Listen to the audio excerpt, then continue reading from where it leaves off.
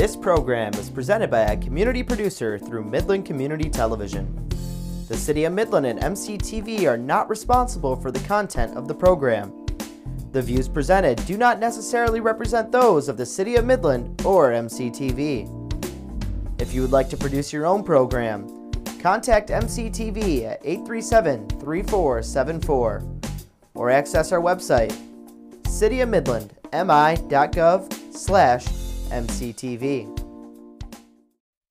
The following presentation of the Midland City Council will begin in a moment. The Midland City Council is the city's legislative body.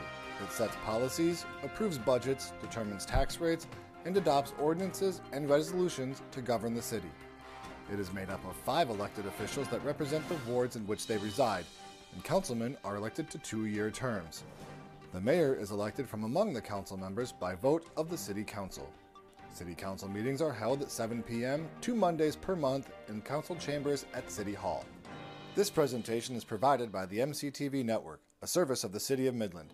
Replays of this meeting can be found on MGTV Channel 188 on Charter Spectrum, through Channel 99 on AT&T Uverse, or on demand at www.cityofmidlandmi.gov. Select meetings are available on MCTV Network's Government Affairs podcast channel. Good evening and welcome to our November 21st, 2022 meeting of City Council. Please stand and join us for the Pledge of Allegiance. I pledge allegiance to the flag of the United States of America and to the republic for which it stands, one nation, under God, indivisible, with liberty and justice for all. All right, Lacey, will you please call roll? Honorable Mayor Donker. Here. Councilman Solar. Here. Councilman Waspinski. Here. Councilman Arnowski. Here. Councilman Brown-Wilhelm. Okay, thank you. Does anyone in council have a conflict of interest with anything on this evening's agenda? No, Madam Mayor. Okay, seeing none, then we'll move on to the consent agenda. All resolutions marked with an asterisk are considered to be routine and will be enacted by one motion. There'll be no separate consideration of these items unless a citizen or council member so requests during the discussion stage of the motion to adopt the consent agenda as indicated. If there is even a single request, the item will be removed from the consent agenda without further motion and considered in its listed sequence in regular fashion. Can we have a motion to approve the consent agenda? So move. Second. First and second. Would anyone from council like an item removed from the consent agenda? See none. Anyone from the audience? All right, seeing none, all in favor then please say aye. Aye. Aye. Opposed? Okay, that passes 4-0. Okay, that takes us down to item number 2, which is a presentation regarding flood reduction. And Mr. Driscoll is here to tell us about that. Good evening, Madam Mayor, members of City Council. It's good to see everyone. It's been a few. Hopefully you didn't miss me too much. If you didn't, I totally understand. So unfortunately, I'll only be up here for a short time. I'm going to hand the keys off to Tony Thomas, J.W. Fisher, and Bill Schutte are also here to present on the 2022 flood reduction report. A few comments I wanted to make. If you recall, going back to last fall, the Army Corps of Engineers started a H&H study, which is a hydraulic and hydrology study. That commenced last fall and it was sponsored by Midland County. In addition to that, the MBA Advisory Committee on Infrastructure has enlisted the services of Spicer Group as a technical advisor. That's kind of some of the content you're going to hear tonight regarding a proposed project. And while in Midland it's amazing that we have resources, we have organizations, individuals, and groups that want to commit resources, their time and energy into helping the city with our flood resiliency. I wanted to make sure that City Council understands that it's very early in the process. We basically, it's kind of in its conceptual phase, and there hasn't been a lot of dialogue between city staff and the MBA and Spicer Group on what you hear tonight. So assuming we get City Council support for this resolution, we will engage in those conversations with those groups as we move forward. The resolution you have in front of you tonight does require a 3/5 vote to be approved, and basically the resolution offers support of the concept and principle for the proposed project. So with that, I will turn it over to these fine gentlemen. Thank you. All right. Whoa. but we will be brief. Good evening. I'm Tony Stamas, President and CEO of the Midland Business Alliance, and really appreciate the opportunity to be with you tonight. First, I just want to say thank you. This has been a continued partnership on many fronts with the City Council and the entire city of Midland, and we appreciate that. You know, I think as we've looked at this in terms of the Midland Business Alliance infrastructure team, which is a wonderful group of volunteers from around the community and represented by the city and the county, you know, we've recognized there's no one magic key, but we think there are a number of tools and initiatives we can look at to really build resiliency. And I think as a community, that's really critically important as we go forward. And so this plan represents one of those. There are some that, you know, we will be working on for many years, maybe decades. There are other pieces that we hope to be able to engage and move forward on and really make a difference when we know in the future when we will have water and we will see issues that we've seen in the past. I know I've probably said this here, but I often note, you know, if you go to the State Museum in Lansing, there's a wonderful topographical map of the state of Michigan on the wall. And if you look to the north and the west, you see the elevation, and you see all those rivers flow, and you recognize this is the Saginaw Valley and the impact that we've seen over the decades. And so this concept by Spicer really is, I think, an exciting opportunity, and appreciate Jared's introduction. As he said, we've got a lot of details to work through, but I think the concept is a sound one, and I think it really could make a difference in terms of our community, our citizens, our businesses, to continue to move Midland forward in the way that we've seen in the past. So with that, I'll turn it over to my friend Bill Schutte. Thank you. Really appreciate the opportunity. Bill, we need you to be on the blue mat. That's the magic spot right there. Okay. So everyone then at home can hear you also. This is a great feeling. I can, Okay. right now. So thank you very much, Madam Mayor, for letting us come by, and Brad Kay, appreciate your help and your assistance on a number of different projects. Marty, good to be with you. Steve, thank you. And Tim, welcome aboard. We're delighted to be here, Tony, JW, and I, and I'll just take a moment with respect to the history of us coming before the City Council. This isn't the first time. We've tried to keep you informed all throughout, and without a doubt, since the flood of 2020, Tony Stamas and the Midland Business Alliance has been one of the leading forces of helping rebuild our community after the devastating floods of 2020. In Sanford, Tony and the team were part of rebuilding the hardware store, the Red Oak, Stryker Marina, 2 homes in the Sanford area and 1 in the Gladwin area. And then during the past year or so, we've been working with our federal legislators, Democrats and Republicans, Senator Stabenow, Peters, Molinar. I look forward to working with Congressman Kildee and other members of Congress to help our community with various grants from the Center for the Arts, the city, and the county, about $5 million, and we're in line for the fiscal 23 for something in the $10 million range, and so we're working on that. But it brings us to our flood reduction plan, and this is an effort not to pretend we're going to eliminate flooding, but rather to reduce the severity and frequency of flooding in this here in Midland. And why are we doing this? Well, it's pretty simple. If we don't reduce the severity and frequency of flooding, we'll have a town that gets washed out. And years and years from now, will be a sleepy backwater. That's not how Midland does things. We're a community of excellence in a lot of different ways. And so this is an effort to reduce flooding. It's a $117 million effort. Part of that $117 million is a $10 million regional opportunity for other communities who might want to use this Midland plan as a concept and see how it might be able to be modified, whether that's in Saginaw or Gladwin or Mount Pleasant, Isabella County, Gratiot, you name it. Because what we've done through JW and others, some the foundation community and the business community have put forward private funds that helped us put our cost share together for the Army Corps of Engineer hydrology and hydraulic study. And so this regional flood planning money, part of this $117 million project, could help other communities if they wanted to see what they might want to do in terms of flooding. So we're very determined about this. let me just share with you some of the groups that will have supported this.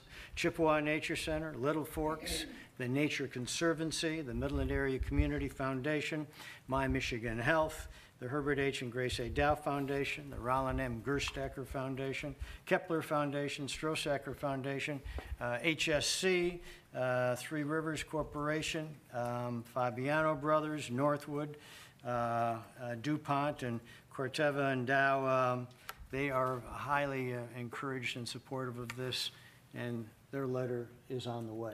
So I don't want to speak more than I should, but we've been working with all these fine companies and organizations for some time. And this is an opportunity to solve a problem that has eluded this community since the first flood in 1986. And it happened again in 17. It happened again in 2020. And so this is an opportunity for us to help solve this problem. And we welcome refinements, comments. We'll have, town meetings and gatherings, so we collect lots of input. But we want to make sure when the lame duck session of the legislature occurs sometime after Thanksgiving, if it does, when people say they don't want to have a lame duck, sometimes I think they're saying they want to have a lame duck. But in any event, we want to be prepared in one fashion or another, and Tony's been helping lead that effort as well. So thank you very much, and I'll turn it over to the engineer of this crowd, and his name's J.W. Fisher. Thank you. I always hate following him. He's a hard act to follow. Right? So just kind of as a refresher, our infrastructure group started in February of 21. We've been working pretty hard. And one of the first things we did, we raised just short of $1 million of private funds to help finance our efforts. We co-sponsored with Midland County, a Corps of Engineers hydrology and hydraulic study. Jared mentioned that. So we used about half of the $877,000 we raised goes to our 50% cost share of the Corps study. That'll be complete in fall of 2024. And really, even the plan that we're going to present to you tonight, the concept that we present to you tonight, will require that information from the Corps study to put a final design on. We are working with Senator Stabenow and Congressman Molinar to authorize a next start study so the Corps can, when they finish their hydrology and hydraulic study, can start looking for solutions. That has to be authorized at the federal level in the Water Resources Development Act. And as we speak, it's in the markup on the House side and the markup on the Senate side. So it's very likely that will get passed and the Corps will have the authorization to go ahead with searching for solutions. In the meantime, we hired Spicer Engineering. One is just a plain technical advisor, and two, to look at is there anything in the interim that we can get a head start on, either to present to Corps with the concept for a plan, or that we can pull ahead and do before they start their next start study. And that plan is what we're presenting tonight. It's a levee and pump station plan.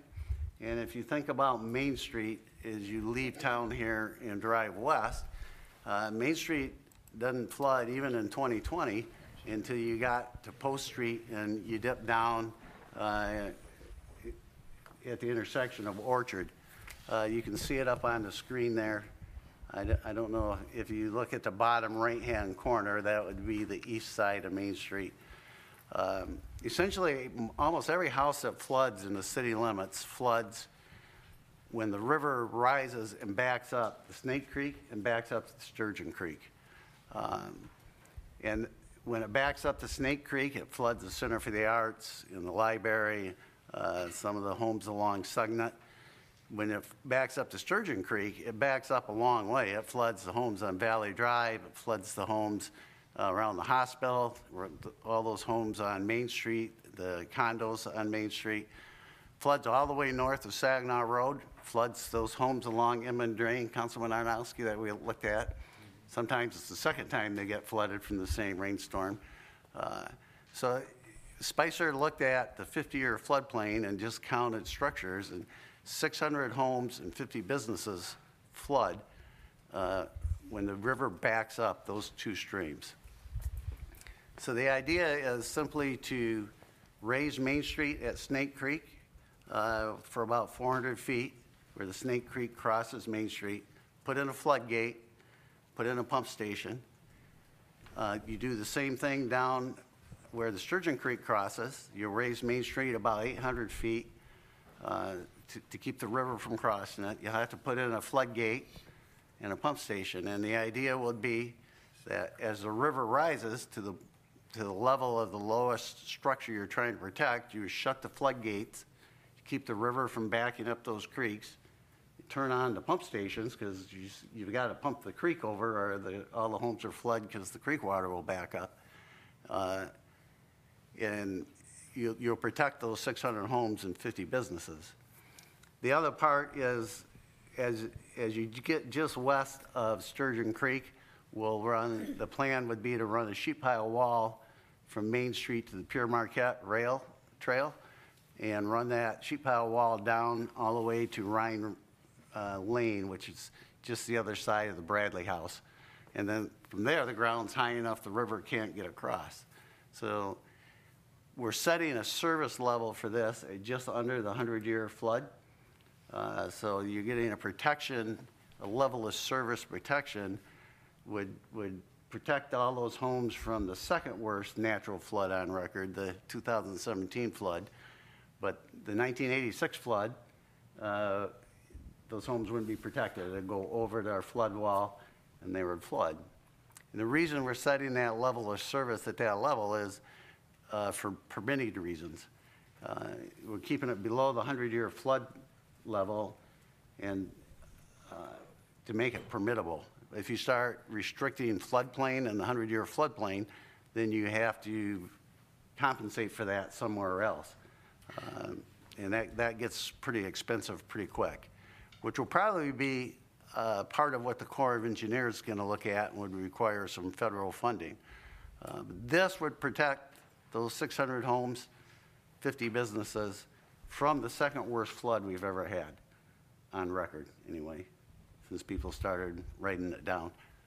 It's a pretty simple concept. It's not new. It's not rocket science. It's done all over the world. A good example I always throw out there, if you've ever been to San Antonio and gone to their boardwalk, the boardwalk is really just a big flood control project. If you go to the end of that, there's a big floodgate and pump stations. And if you drive around San Antonio, the outskirts, there are little flood control structures and pump stations all over that simply connect the high ground like we're doing here and keep the water out from the rising river, but they have to pump the water that's inside the dike out or people will flood from local water. The estimate on this is $107 million to construct. And that is largely because the pump stations are going to be very expensive. These are probably will be built for this project. It's probably about a year's lead time to get them built. And but it's a pretty simple concept. And like I say, it occupies very little space. The sheet pile wall will be 3 to 4 feet high, so it's not going to be a massive. The construction project itself will not be that massive. So we think it's very doable. I'm pretty excited about it. We've had a pre-application meeting with Eagle. They were pretty receptive to it. The question will be, and we'll have to have the Corps' data for two reasons. One, to set the final height of the flood wall, and then two, to do the floodplain studies to make sure that we're not raising the flood level on people downstream. And if we are, then we'll have to tweak or find some compensation to make it permittable. But Eagle was very receptive. They had their assistant director was on the call. Brian Rudolph, the wetlands head, was on the call. And they had their two floodplain people on the call. So they took it very seriously. and this is a process. But it appears like this should be a doable project. We're kind of going down the permitting path and the funding path, kind of working all the avenues at once so that so we could get this built as soon as possible if everything comes together. So happy to answer any questions. I did fail to mention that the Midland County Board of Commissioners came out with a strong letter of approval and support for this effort, and that's what we're hoping that you would consider in a thoughtful fashion, so that when we go to Lansing and make our case and advocate for our community, that we'd have a full chart, so to speak, of businesses, organizations, and obviously the city and county government's important to that. Is that a look for questions? Okay. Okay. Does anyone have any questions? I might have some, but Okay, anybody else want to go first? Go for it. All right, first of all, thank you, gentlemen. There's been a lot of attention placed on upstream on the dams of the Four Lakes and kind of protecting and enhancing the property owners that are around the lakes, but there really hasn't been anything done for those of us who live downstream. And of course, we were flooded in 2020, but we've been flooded multiple times beforehand. And so it's good to see this effort to come and protect the folks who live at least in the city of Midland, which is what we're concerned about. So We all do here. yeah. Well, thank you for that, because there really hasn't been any significant efforts to reduce flooding in the city up till you guys coming forward. So thank you for that. A lot of I know this. It seems like this is a conceptual drawing, so I start to immediately get into wanting to ask more detailed questions.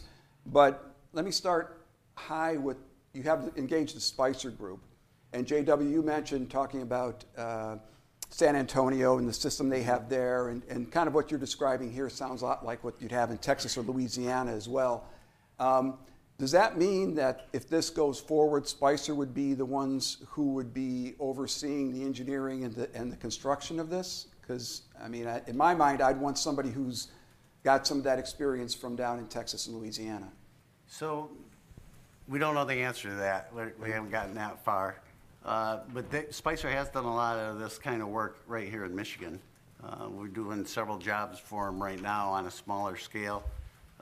Probably a good example of a project on a small scale that's been done here in town that everybody recognizes is you drive south of town on Poseyville Road and you approach Venture Drive.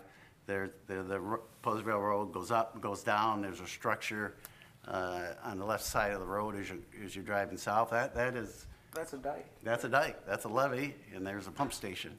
And the river comes up, and that dike keeps the river from flooding out Venture Drive and Ted's lawnmower shop there and some of those lower homes.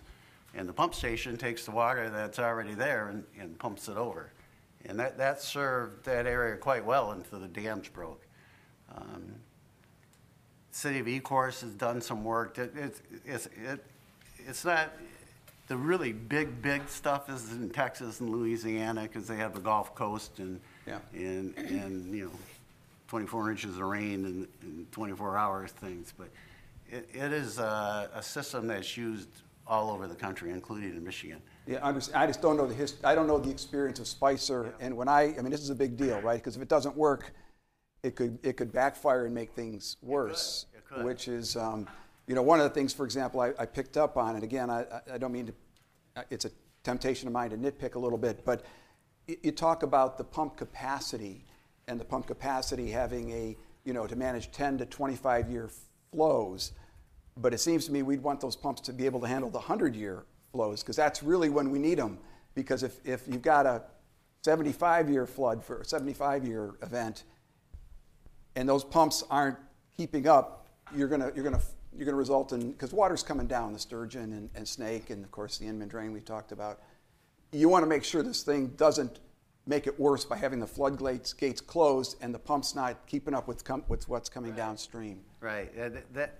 So that would be part of what the Corps tells us. So they pick that number. You generally design to what your stormwater system can get to your exit point, and that's usually a 10 to 25 year storm event. And then you get a bigger event and that water piles up all around the city. And it just takes longer to get there. Yeah, I mean, the other part of it is, you know, we've talked about it here, is what is the impact of a 5-inch rainfall on the water levels, the river levels. You know, if depending on when that data was collected, we've developed a lot of the area, we've paved over it, so you've got faster runoff. So a 5-inch rain might actually result in a higher river level in the short term. And so before we go about designing it, my point would be, let's make sure we get current data in terms of the impact of different rainfall levels on the river levels, because it's really those river and creek levels that make a difference. So, correct. Yep. Yeah. And there's one question that I think is more of an aesthetic question, but it's when you talk about a sheet pile wall, and in my mind, I think about what they've done up at Sanford at the dam there, right? They drove those big, what I would call sheet metal pilings down and to help reinforce. Not the most aesthetically pleasing site. So the question is that what they would be doing, or is that what when you say sheet pile, is that what would be put in place, and where would it fall relative to Main Street, the rail trail, and the river? Where? So it would probably be on the north side of the rail trail. So between the rail trail and Main Street. Main Street, okay. And it would probably be and again, I'm speculating now because no actual design's been done, but it'd probably be a flat sheet because it really only has to hold back 3 or 4 feet of water. So it doesn't take much of a section modulus to do that. And it would have a nice cap on it, you know. Okay. You're talking to the wrong guy because I think, boy, those sheets are beautiful up there. Well, I mean, we get into the mechanics. You get into the mechanics of it, and then you get into what the people of the community will point out. Yeah. I think it'll probably be fairly attractive. I keep telling Mayor Donker it's going to be beautiful, but. Yeah, but you just clarified for me what beauty means to you too. So. And as I understand it, let me just add to that. Yes. I think that this will be done in an effective way and, frankly, an attractive way. I mean, that's the point here. The point is we have an opportunity to do now what should have been done in 1986. I'm not casting any stones on through those who were around in 1986. Some of those were his relatives, my relatives. It just didn't occur because they thought it was a one-off, not going to happen again. Well, we've seen it 3 times. So I think we can construct something that's effective, safe, reduce the frequency and severity, and we'll try to do it in a design in a pleasant way and hope it appeals to your cultural side. Thanks. With Shooty on board, I'm sure he's going to. Well, I mean, you could make a concrete wall. It'd be more expensive. The sheet pile would be the most cost-effective, but. Yeah. Let me ask something that's probably more pertinent to the city's role in this. You know, obviously these pumps are going to need to be maintained and so forth. And even when you start to undertake these projects, there's a lot of projects in town that we've had the benefit of donations from foundations that have funded it, but then the city ends up managing it. This strikes me as something that I'm curious whether it would be expected that the city would have some engineering or oversight role to manage this project if it were to go forward and we get the funding. I'd say yes. The city would certainly have to have an oversight role and approve what we're doing, and then I would assume that they would own and operate these pump stations and these floodgates for eternity, or as long as people leave them in place. Because you may be surprised to hear this, but I probably don't want the city to oversee this because we absolutely know nothing about building dikes and pumps and floodgates. This is not. We're more on streets and so forth. Well, part of it will be raising Main Street in places, and we chose to run the sheet pile wall along Pier Marquette to minimize conflict with existing utilities. But certainly, the city engineering will have to have some. Yeah. We'll have to collaborate with us to make sure we do things correctly and don't unintentionally foul something up. And I would say that the cost of the city for operating the pump stations would be far less in the long term than having to clean up after flood after flood after flood businesses leaving, homes being vacated, not having a growing community. You know, the alternative is not the right way to go, because it goes down, not up. But I think the key for us is this is something that we don't do on a routine basis, and so, you know, you want people who know what the heck they're doing, both in the construction and the operation of these pumps. And so from a city perspective, I'm a little concerned when you don't have something that requires, you know, constant involvement in it. You know, you have expertise that kind of comes and goes over the years, and, you know, who knows when the next flood may be. If it's a 100-year flood, it's probably 10 years from now, but yeah. So that's honestly, that's the only concern I have is, you know, that from a city perspective, we get this great gift and it designed and it works, at least on paper, like it's supposed to, and then years go by, you know, we want to make sure that it still works as it was originally designed. Right. And how do we make sure that happens? Absolutely. So, Marty, did you have a question then too? No?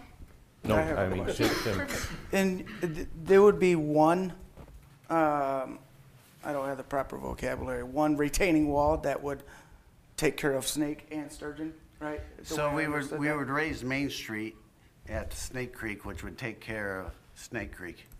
Just that 400 feet across the intersection of Orchard. And then there's a stretch of Main Street that's high enough that will serve as, already serves as a levee. I see what you're saying. And then as we get to Sturgeon Creek, it dips again and you have to raise it for about 800 feet. And from the end of where we raise it there, Main Street kind of drops down as it goes west. And that's where we'd run the sheet pile wall from Main Street to the Pure Marquette and then down the Pure Marquette into Very high familiar. ground. Very familiar. I just discovered coming up into Snake Creek on a kayak from the Tibbetawasi. And there's been people, there are signs that look like 30-year-old signs from the Boy Scouts, because there are signs on Snake Creek saying, you know, just around the corner you get to see this or you get to see that. And there's probably a good 10 signs from Tibbetawasi River all the way up until, say, St. Andrews. Mm-hmm. You can almost make it up to St. Andrews. If it wasn't July, I would have been able to make it to St. Andrews. But another thing that I noticed here, it's in what you said today was 600 homes, 50 businesses saved from the flooding. In your thing, it says 340 residential and 30 commercial. Where's the? So that's just for one. That's probably for. There's two creeks, and there should be two numbers. One set of numbers for Snake Creek and one set for Sturgeon. You add them up, it comes to 600 even, and 50 even. I see. Yeah. So for the great majority of the time, you'll still be able to kayak up there, right? Right. We're only going to I don't close think those it's going to hinder floodgates it at all. when the river's really high. Is the gate a sliding gate, or you don't know yet? Don't know. Okay. I think it'll probably be a radio gate, but I don't know that for sure. I appreciate the fact that you guys are here tonight. I think, you know, I think you started out by saying something that is true. We should have started this back in the 80s. And so we have to start someplace, and nobody's going to give it to us. And at the end of the day, whatever it is, if we get money to help us get started, great. But at the end of the day, it's going to be ours to take care of if we're going to have something. And there's a cost involved in that. It's nothing is free. So, so it's one of those things that, you know, certainly we're going to have to figure out how we manage that. So I think what you're asking us for is, like, conceptually, how do we feel about this? Well, I think it's a concept that we didn't have before. I think we have a lot to learn about it. I think as a community, like anything else, we're going to have to figure it out. We're going to have to, you know, we're going to have to learn more. I mean, we have to get better at this, because right now we're not so good. So we really, you know, we're going to need to learn. It's going to be ours to take care of whatever. I mean, if we get somebody to help us build it, hey, at least it's not us building it, but we're going to have to do something. And so, you know, I think we have lots of questions moving forward. I think we're going to have lots more questions. I think we need to build something that we're sure is going to work. We're going to have to, you know, we're going to ask lots of questions. We're going to know what questions to ask as we get further along with this project. Right now, I think the question is, how do we feel about it in concept? I feel really good about it in concept. I think we need to get moving, and we need to, you know, we're going to be working with the Corps. We'll have more insight, but I think this is a first step forward. So I think in concept, and what we see right now, I think we need to move forward this, and I certainly am in support of that. And it doesn't mean I'm not going to have questions later on, and we're going to have to figure this out. We hope you have questions. That's how it gets stronger. I might have a few as we go forward. Yeah, I'm not worried about Right. anyone here Right. on council not having questions, because we really want to do this right. We want to be thoughtful. You know, we know that, you know, we're not going to get the permits if it's not going to be right. And, you know, we need to really figure this out. A lot of this, you don't know what you don't know, but you got to get started and have a little faith in the process and figure things out as you go. And Right. we might run into some Right. blind alleys along the way, but Well, and I think that that's the key piece, is that we have to say to you guys, you know, this might be a nice idea now, but it might not be a good idea 3 months from now, because we might have more information that's going to say we need to take a different route. And so I think I mean, but we had no route before, so I'm happy to be on board with this. This and is start just, us moving forward. this is a first step. Yeah. And there'll be more steps as we go down this journey to try to provide greater flood resiliency for our town. And let me just repeat, I mean, I started Yep, out my you comments, did. nothing's been done so far. And so, you know, I'm thankful for the effort you guys are putting forward. Hopefully it's productive and will result in an improved situation, so we'll have less risk of flooding. And just, I think you said it up front, but just to clarify, this is just one piece of it. As the Corps comes in, there'll be other looking at actions that can be taken upstream of sturgeon and snake and so forth that can, you know, whether it be some sort of detention areas or. Downstream too. Yeah. Right. Okay, yes. Both north and south of the Tridge. But, you know, I think, you know, speaking for the people of Ward 3, that water, yes, the water is coming pushed back up from the Tittabawassee, but it's also coming down from the north. And so, you know, there's concerns that still exists. And as I understand, the Corps is looking, that's part of what the Corps is looking at in terms of managing that water as well. Yep. Okay. I say go, okay, where do we, So Madam Mayor, what you have in front of you is the request essentially for support of this concept to move it forward. The recommendation that was put forward by Jared in the report is a support in principle. The only reason, just to be blunt, that we put in principle is exactly what we've been talking about, and is that there is a lot of questions to come. But to be clear, because I do want to push back a little bit, Steve, there is not another authority to take this on. So Right, yeah, we we're operate like 43 pumps in this city. We know how to run pumps and things, but this is a different animal. You're quite correct on that point. But this is, by all expectations, would become infrastructure that the city would have to take on, own, and maintain and operate. So unless something else comes along, like the authority to establish the Stormwater Authority, which right now in legislation doesn't exist. They're talking about it, but you'd also have to figure out how to fund that. So those are potentials, but whether they're likely or not, I don't know. So back to your question, though. Your question was, what do we do? This evening in front of you have a recommendation of support in principle to continue down the path. And if you disagree entirely with the concept, then you would reject that resolution. If you are open to continuing the work, then you would pass the resolution this evening. okay. I think we're ready to move forward. This isn't a resolution, really. Is it? It's a I mean, resolution. It is a I know, but do I resolution have of to have support public in comment on this? You usually would take that, yes. Okay, just So see, it's not under. it's not a public hearing, no. Okay. So thank you very much. Is there any public comment on this? Well, yeah, this is what I've been talking about. John Elson, 6106 Sturgeon Creek Parkway. This is what I've been talking about for since I've been going to all these council meetings. I am really appreciative of the Midland Business Alliance taking on this. I mean, this is a concept. This is a part of a plan.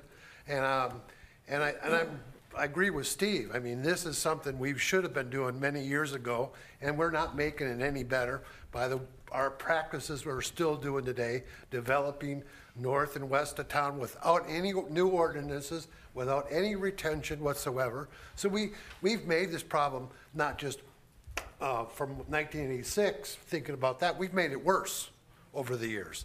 And so it's a good thing we're focusing on that now. And when we get new ordinances in place where we actually can retain water and build smarter north and west of town, we'll be a lot better off. But this will be focused. This is a good focus for all of us that we need to do something. Now, I agree with that. I mean, I don't know what size pumps we're going to have. I have been down the San Antonio River walk many times because I lived in Corpus, so it was a nice walk, and I really liked it. So, but I know, being down on the Gulf Coast, that this is an issue. It's been an issue in New Orleans in particular, Houston in particular.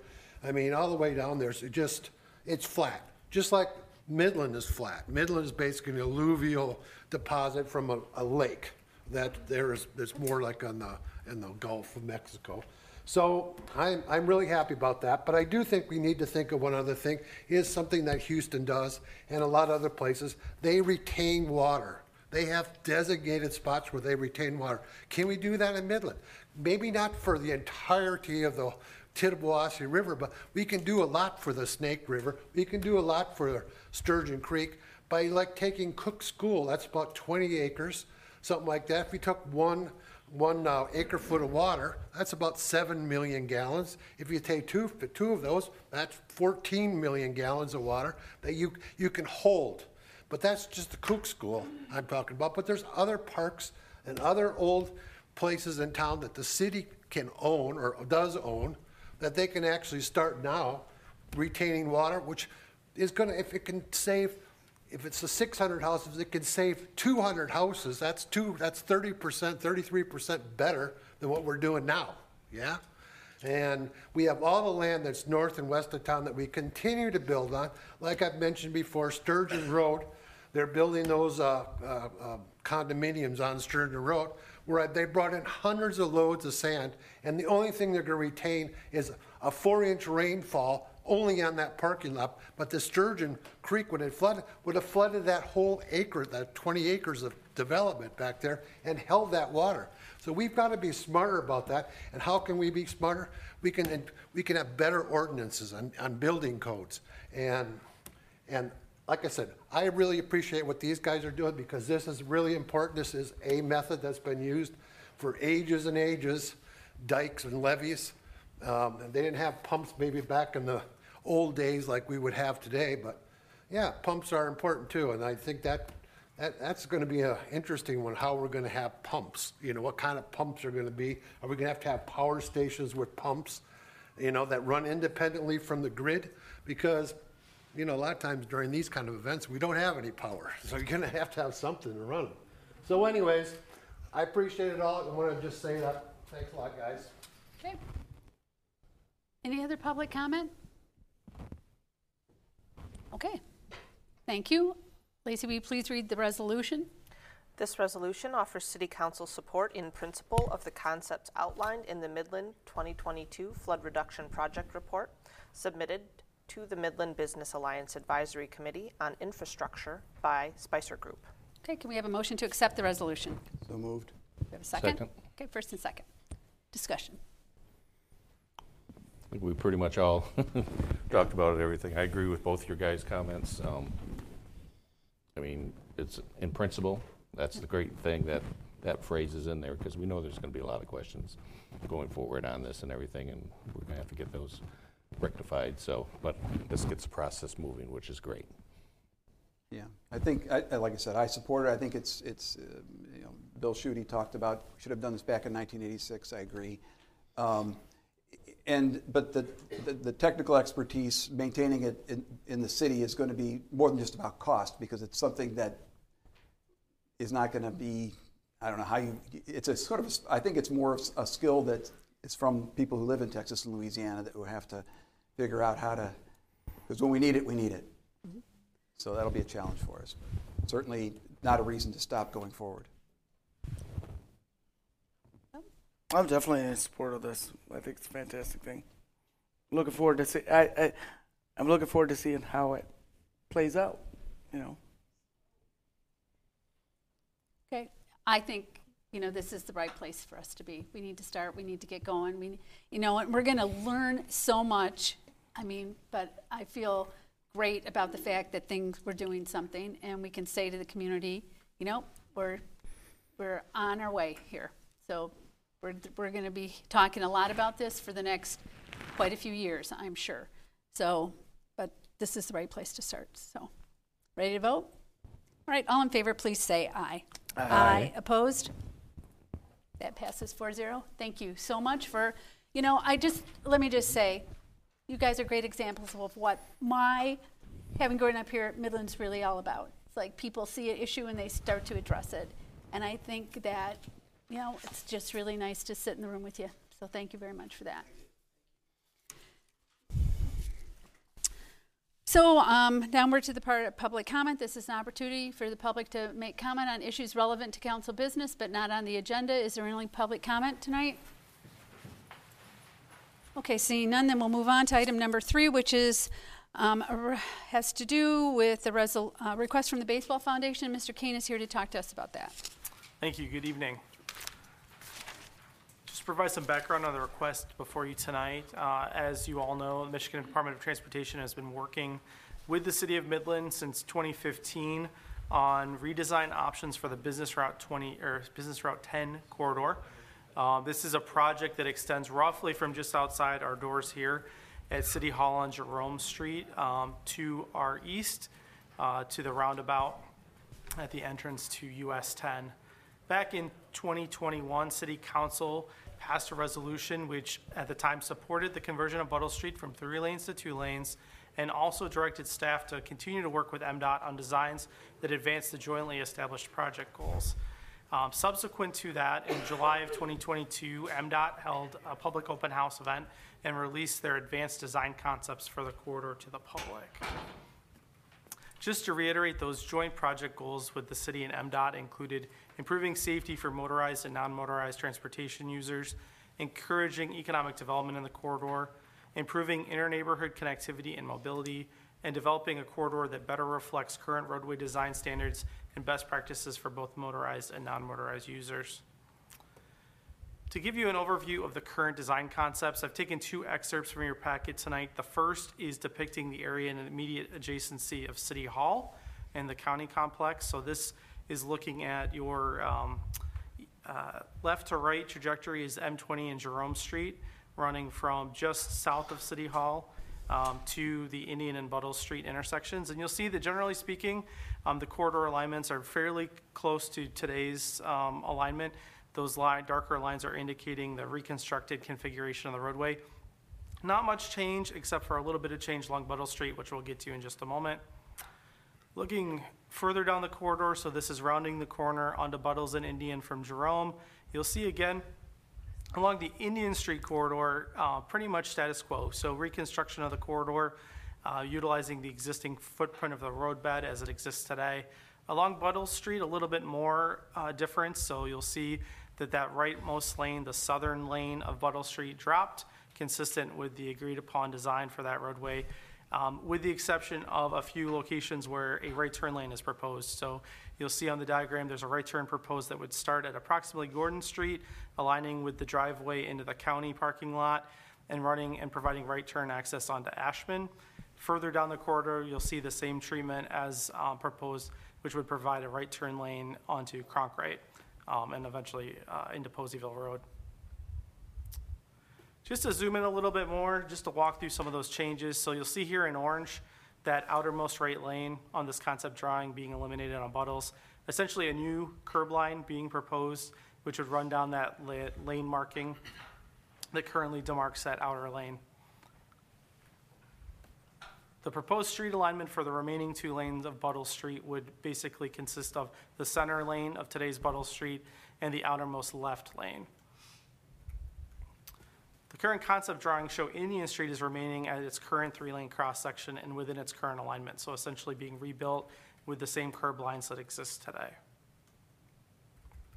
So the design questions that were raised to the City of Midland by the Michigan Baseball Foundation included why MDOT was not proposing to convert the 3-lane vehicular traffic cross-section of Indian Street into 2 lanes of vehicular traffic, which is what is currently proposed for Buttle Street. And also, could Buttles and Indian Streets be realigned closer to the center line of their respective rights-of-way? So just to give you a little overview of what that would look like, so you'll see the areas in orange that are marked on the screen. So essentially the question from the Michigan Baseball Foundation is, would MDOT look at or could they consider design options that would shift the roadway into the center of today's roadbed? So that rather than maintaining the existing curb lines for Indian Street on both sides of the roadway and on Buttle Street on the northern side of the roadway, would there be options that would relocate the road into the center of that existing right-of-way?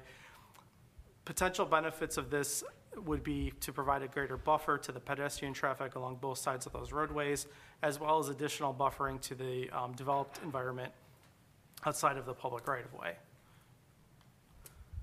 The resolution in front of you tonight just simply does one thing, and it's really reiterating your prior resolution from 2021. This would provide direction to city staff to work with Michigan Department of Transportation staff and representatives of Michigan Baseball Foundation to look at these potential design alternatives. And so our first goal would really be to go back to Michigan Baseball Foundation, understand exactly what they're asking and why, and then for us to re-engage with our MDOT partners in this dialogue. It should go without saying that since January 2021, city staff has had many engagements with MDOT staff on the proposed design alternatives. We will continue to do that in concert with your prior resolution, but in the interest of transparency to the public, given the nature of the request, it's a fairly significant request as it comes to the design of the corridors. We wanted to get this in front of you tonight for consideration and to let the public know that that request had been made. We did receive 2 public comments on tonight's resolution, and those were both in opposition to the resolution. So with that, I'd welcome any questions from the City Commission. Is there a reason that, what is it that they oppose? Can I ask? What was the opposition? The opposition to the resolution? Yeah. I think, as best I could summarize, there's, I think, both a little conflation of this issue with the prior resolution of support for the road diet on Buttle Street. And I think there was some objection to just the timing. I would have been, again, we bring this forward to you tonight, not because we don't have, we've been empowered by City Council to have these conversations already by the prior resolution. We want this to be in the public's awareness, so.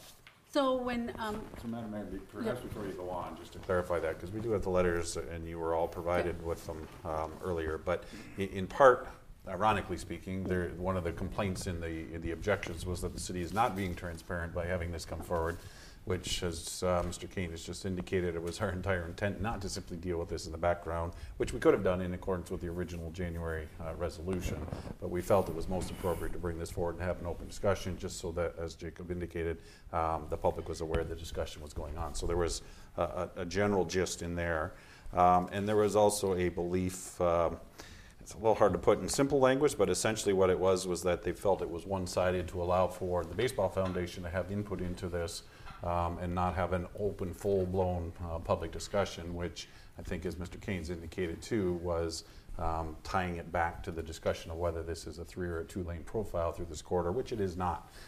That decision has been made and rendered, and we're simply dealing with the design issues on these streets at this point in time. So that was one of them.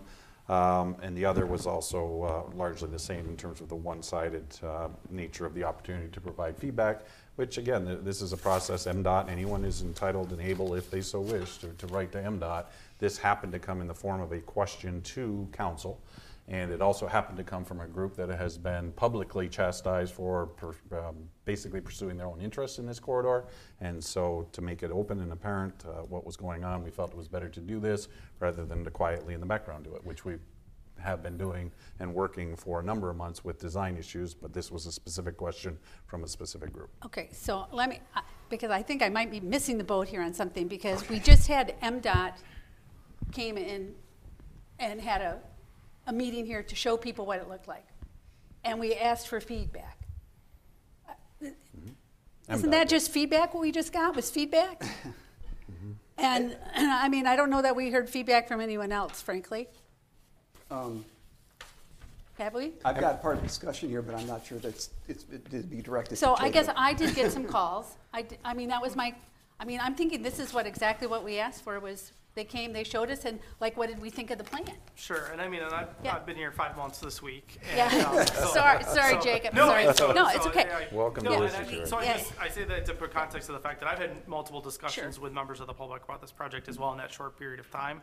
And we've done our best to work with our MDOT Yes. partners to get answers to those questions Great. as they've arisen, to talk about what design options are on the table or not on the table because of, Okay. federal standards or state standards. And that's included meeting on site to walk the corridor with folks to talk about some particular issues. Yeah. It's really the golden hour to have these conversations because MDOT is working on their next stage of their design Right. work.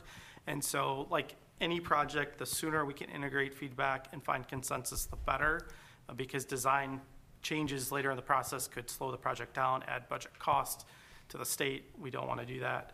And so timing wise, we're getting to the end of that window because we are approaching that next release of plans. But I know from recent conversations with MDOT that we're certainly not too late at this stage to have these conversations. And so that's why we're here tonight. Okay. I guess a couple things. Brad, I disagree with you a little bit, and I agree with one of the comments that was made by one of the people who posed it.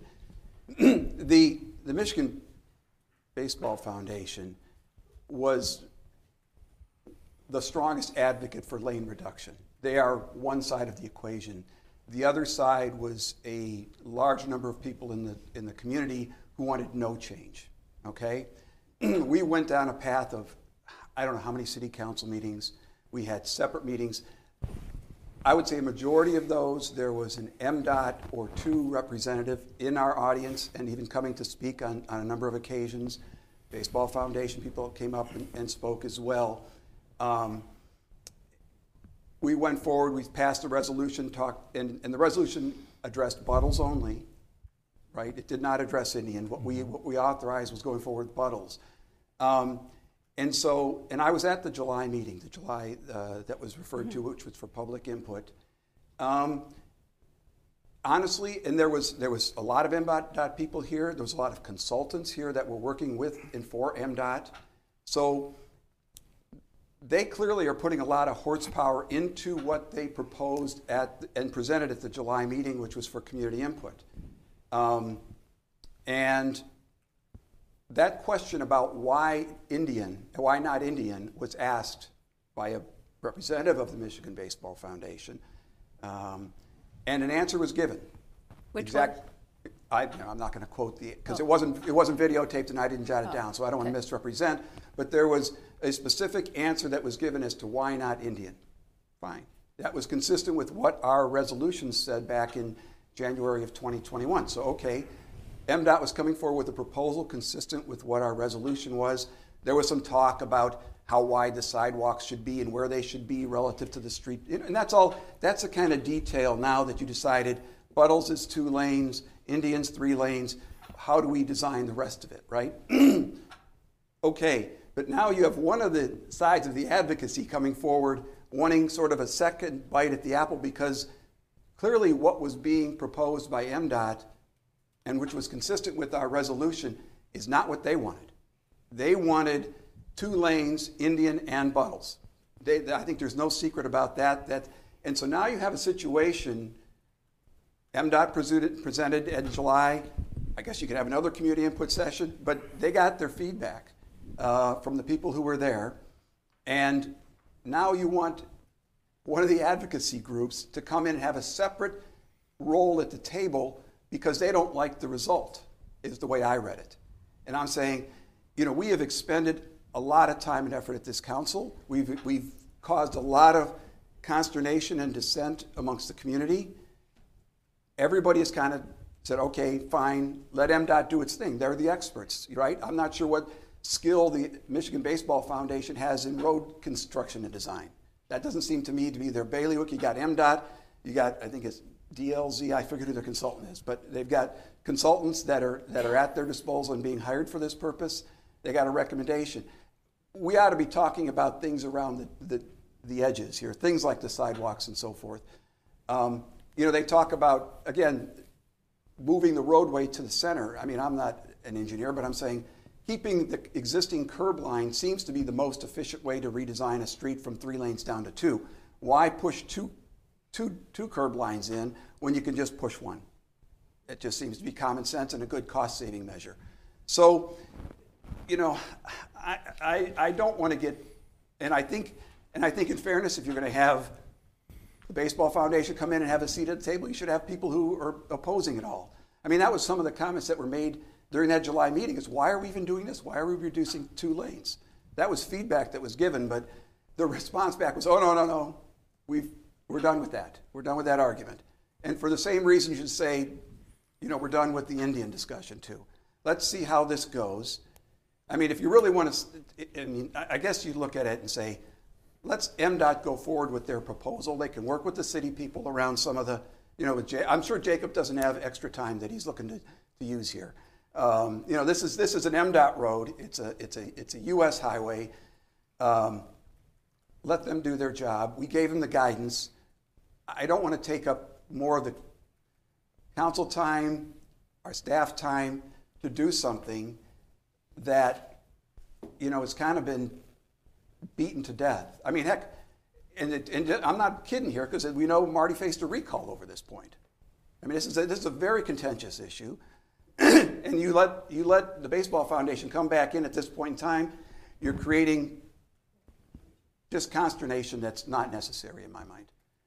Let's go, let MDOT do its thing and work with staff like they're going to do. If they want to have another community input session, fine, but I don't think we should allow a private input from one of the advocates to this procedure. That's kind of what I think. And Jacob, you're safe here because you have been here only 5 months, although I think you were here when the July meeting was, but I'll give you the benefit of the doubt on not knowing which ends up there.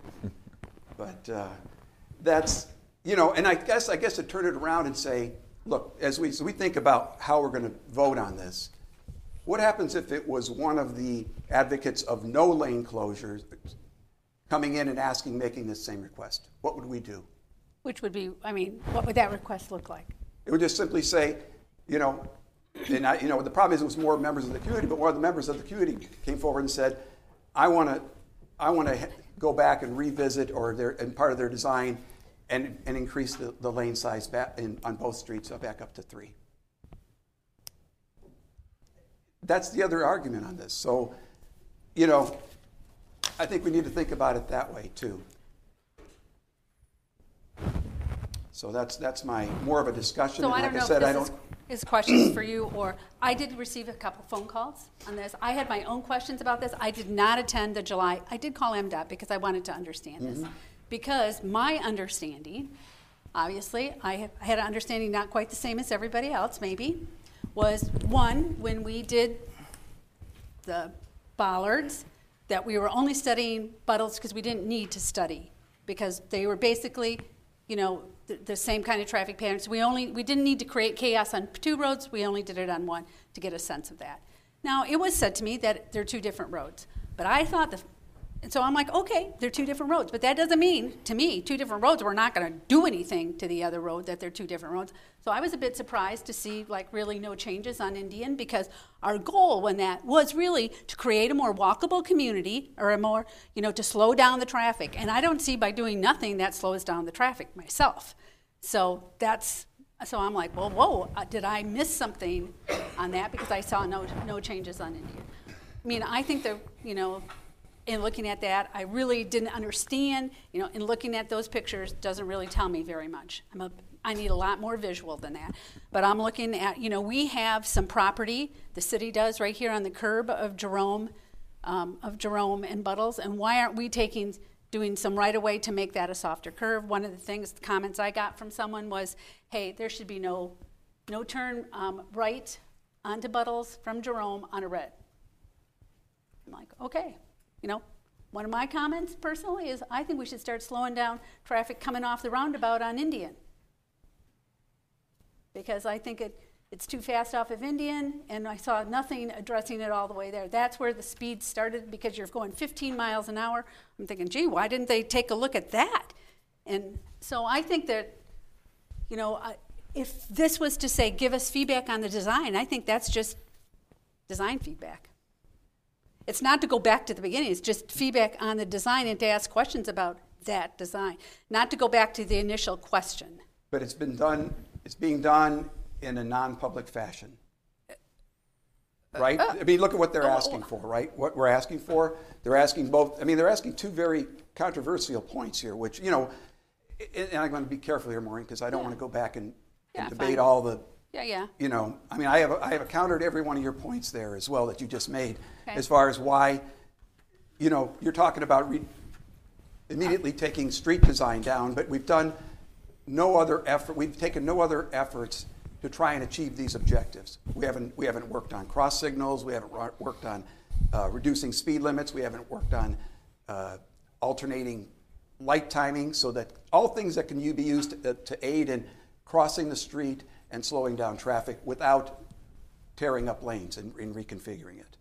So now you get it, and it's in the transparency part comes in, okay, so why does the Baseball Foundation care so much about this?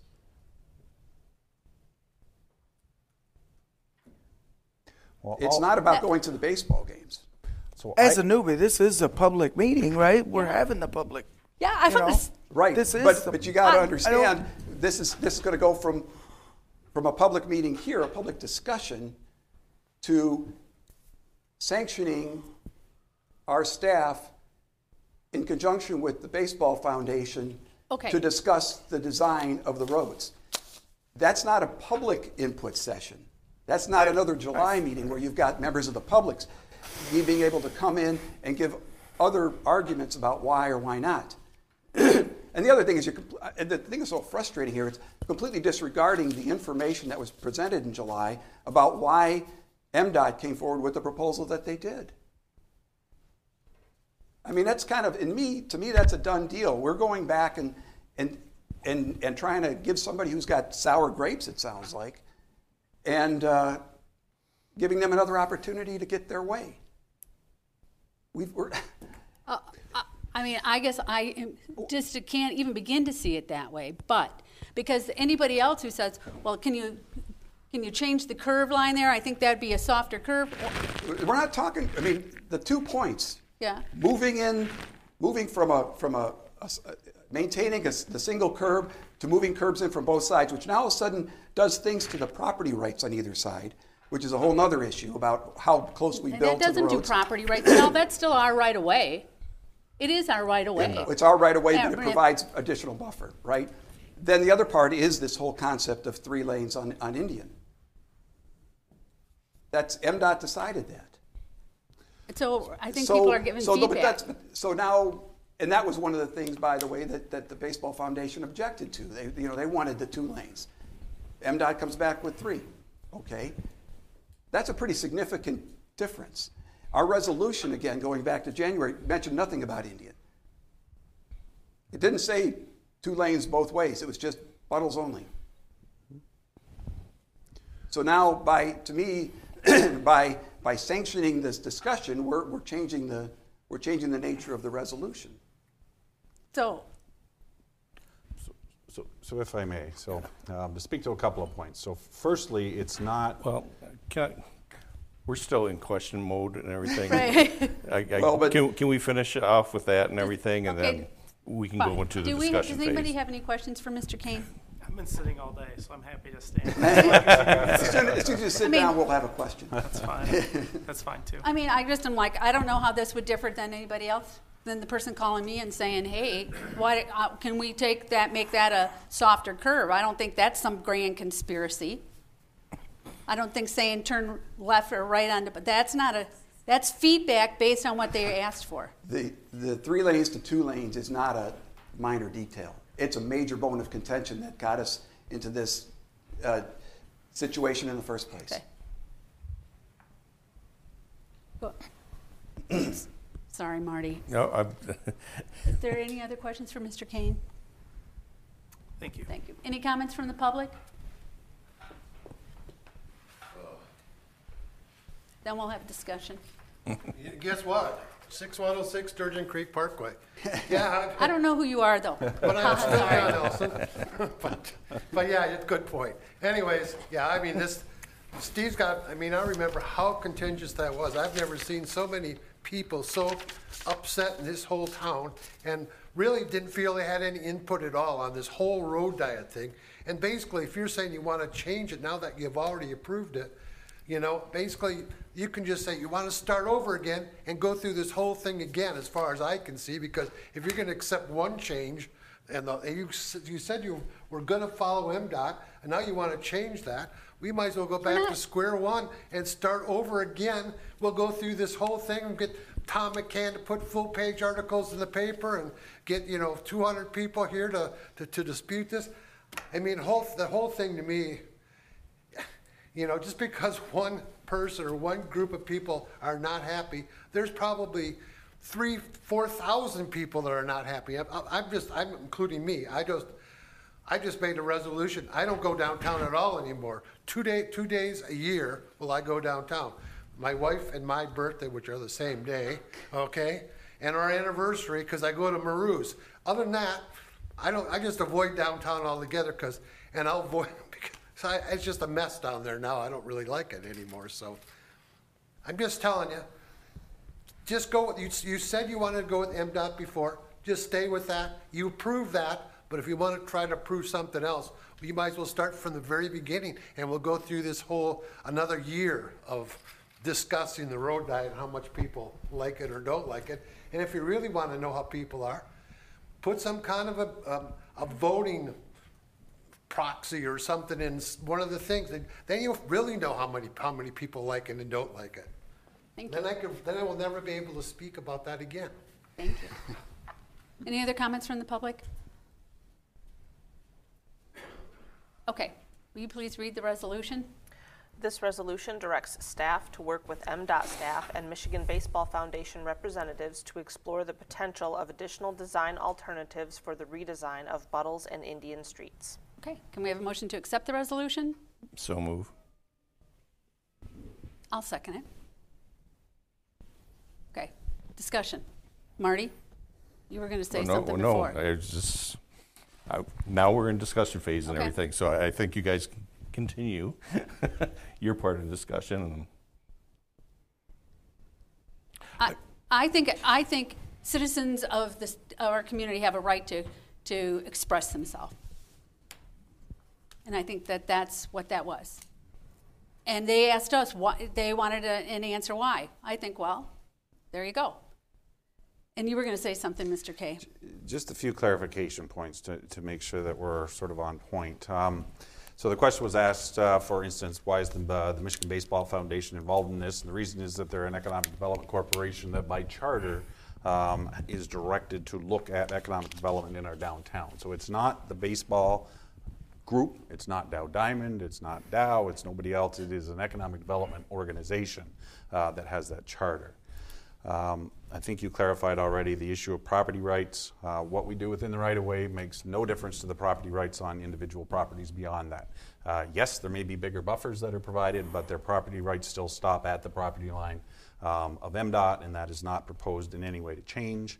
That's come up quite a number of times because people believe that they're going to get extra property. Simply is not the case. Comment was made, why them? Why listen to them? Part of that is, as Mr. Kane indicated, as public members have come forward, as they've expressed concerns, we have taken those into our consideration. We have looked at those and we have talked about those with MDOT. This is no different. The only difference is we chose to bring it here because of the background and the history with this particular organization and because the question was asked to council as opposed to being simply a discussion with staff. And so we treated it differently because of that. The question of where the road locates within the right-of-way doesn't address the issue of a 3 versus 2 lane profile. That is, the resolution's gone up here, but that's the context-sensitive design issues. And it does have a very big impact on the corridor, how it works, the effects for pedestrians, all of those other factors that you as council directed us at the staff level to look at. So that is a very reasonable request and frankly one that makes a lot of sense for us to look at. I understand the concern of costs, and it would be a more costly project in that context, but that's not necessarily, as we're looking at design, our driving factor. Councilman Arnowski has a stronger point, certainly, on the question of 3 to 2 on Indian, because he's quite correct. The council has never taken a position on how many lanes should be on Indian. And the question that was asked of you by the Baseball Foundation was, why not do that also on Indian? And it's a reasonable question to ask, and I understand Councilman Arnowski has indicated it was asked in the public forum, but I don't know that we've ever had that answer presented or provided to us at the city level, at least at a staff level. Well, you had city representatives at that meeting as well. They just, Understood, but we've not heard in any official sense back from MDOT as to why that was or wasn't the case. And the city, to really, quite frankly, put an argument to it, the city's been silent on what to do with Indian. We didn't take a position one way or the other. So your argument, as I said, is much stronger on should we talk about a 3 or 2, because you as council have not directed us on that. You're quite correct. And then the other comment that came out a little bit was we decided to go with MDOT's design. That is not what the resolution of council said. All you resolved was to go with a 2-lane profile and work with MDOT on the design of this corridor. And that's what we're trying to do at this point in time. So nothing, I don't mean to contradict, it's simply to set the record straight on the points that are out there that are kind of the background to this request. Yeah, and I think giving feedback on the design is what they've asked for. It's feedback on design. So feedback on the design of Buttles is what they're given. Like, why not, do it the other? Why not move it more to the middle instead of taking from one side rather than the other?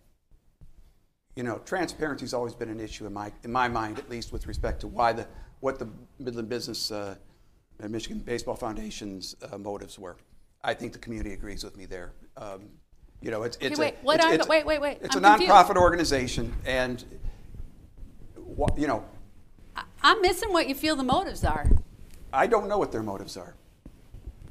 I don't know where their motives are, and a lot of the community doesn't know what their motives are, and so you assign probably the worst motives to it. All right, why? And then as far as them working with, I still go back to why would we sanction the Midland Business Foundation exclusively to work with our staff, to work with MDOT? Why not have another public forum like they did in July to express these things? Not behind a closed doors in a meeting, but come back here in council chambers, have MDOT come forward, open it to the public. Michigan Baseball Foundation can express their views, the consultants and so forth. That's the right forum by which you should suggest public input, not a separate resolution here saying that Michigan Baseball Foundation only because they happen to express an interest of having this meeting with our staff and with MDOT. It just doesn't feel right to me. It doesn't feel like the transparency we're supposed to be having. So Councilman Arnowski, if that was what we were proposing, you'd be correct. But what you heard Jacob say was that what we would like to do, and we're asking for direction above board in front of everybody to do, is go talk to the MBF, find out what their concerns are, and then we would go to MDOT, not take the MBF with us to MDOT. It is not meant to be a 3-way meeting. It is simply to work with the MBF to understand their concerns, as Mr. Kane indicated, and then the next step would be for city staff to go and talk to MDOT beyond that. But isn't that nothing more than public input, and shouldn't even that input be done in a public forum? So we shouldn't talk to anyone is what you're saying, because that's what Mr. Kane said. We've already been doing that for the last 10 months with members of the public who come forward and speak to us. We consider their concerns, and if there's validity to them, we have already taken those to MDOT. It's no different. It just happens to be, this one happens to be in the form of a letter to you. So I understand where you're coming from, but it's no different than the process that's been going on.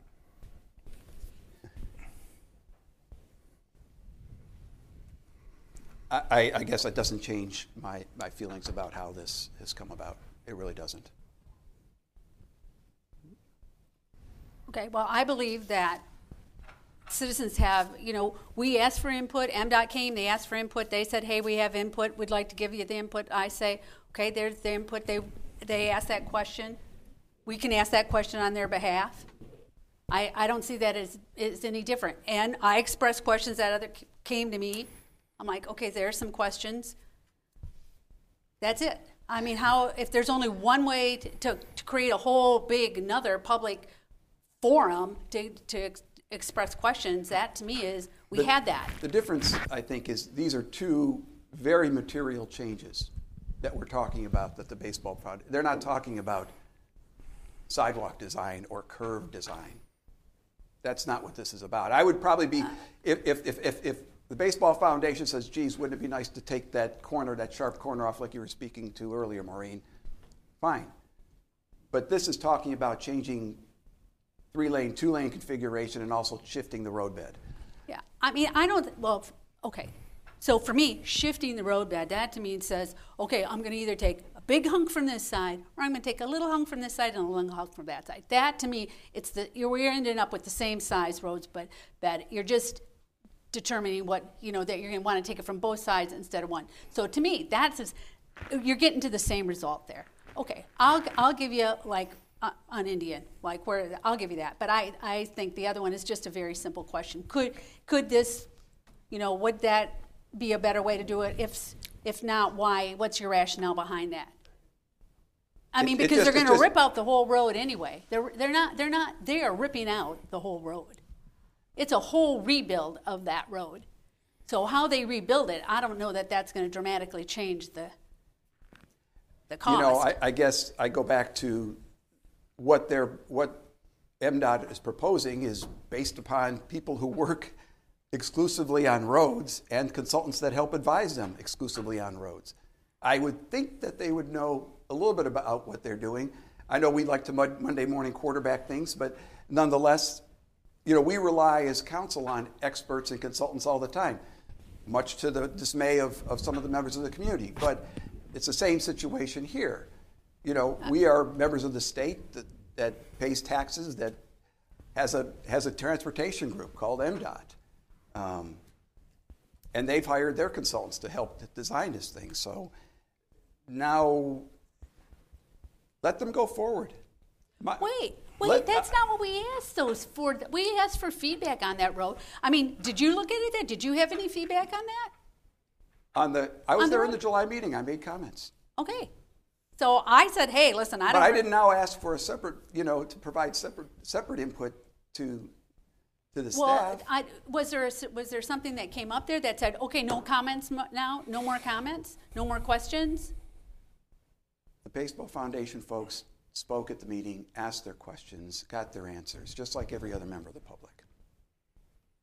Why did they need a special session? Well, I was going to say again, they're not asking for a special session. They have asked council what, if any, position you're going to take relative to the design. These happen to be the two issues that when we pressed them to find out what concerns they had that they brought forward. But they're not asking for a special session. Yeah. Let me get my feeling on all this stuff. Throw it out there, Marty. So, I think if we go forward on this, I don't have a problem with looking at the design for centering and everything like that. They're basically bringing up a suggestion. They're going to give their points and everything like that. MDOT, with all their engineers and everything, are going to say, no, this is the right way, or that might be a good idea, or a combination of the two.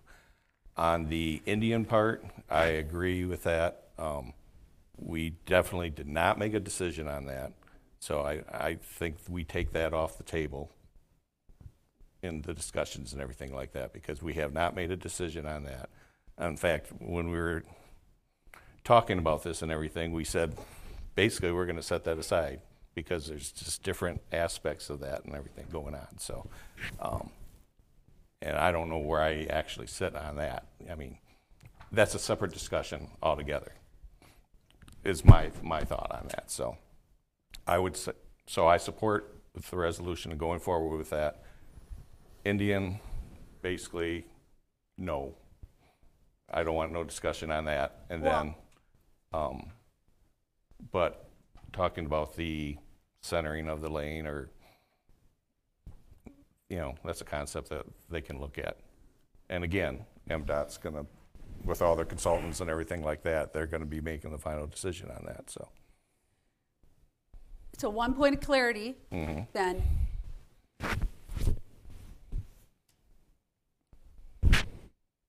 This is a 35-year road, whatever we do. So for them to just say, okay, fine, you guys didn't talk about Indian, or we didn't talk about Indian, so we're going to just do Indian the way it was. Well, that's kind of silly. I mean, if we didn't have a conversation about it, then we probably need to have a conversation about it before they go and build a 35-year road, at some point. But as it relates to Buttles, I think, they gave back to us something we didn't have a conversation about. They gave back to us on Indian something we didn't have a conversation about. So if it's off the table, then it's off, whatever. But I think and if we're going to talk about Indian, then we start from the beginning, I suppose, if that's what we're going to do. But as it relates to Buttles, I think it's fair for anybody in the community to ask questions about that road. we said down to a 2-lane profile, so how it looks, I think now we want to understand why not. Why don't you center it instead of lopping off one side and not from the other? Why can you soften that curb? We're now talking about, some other things along with that. I don't think they're asking an unreasonable question.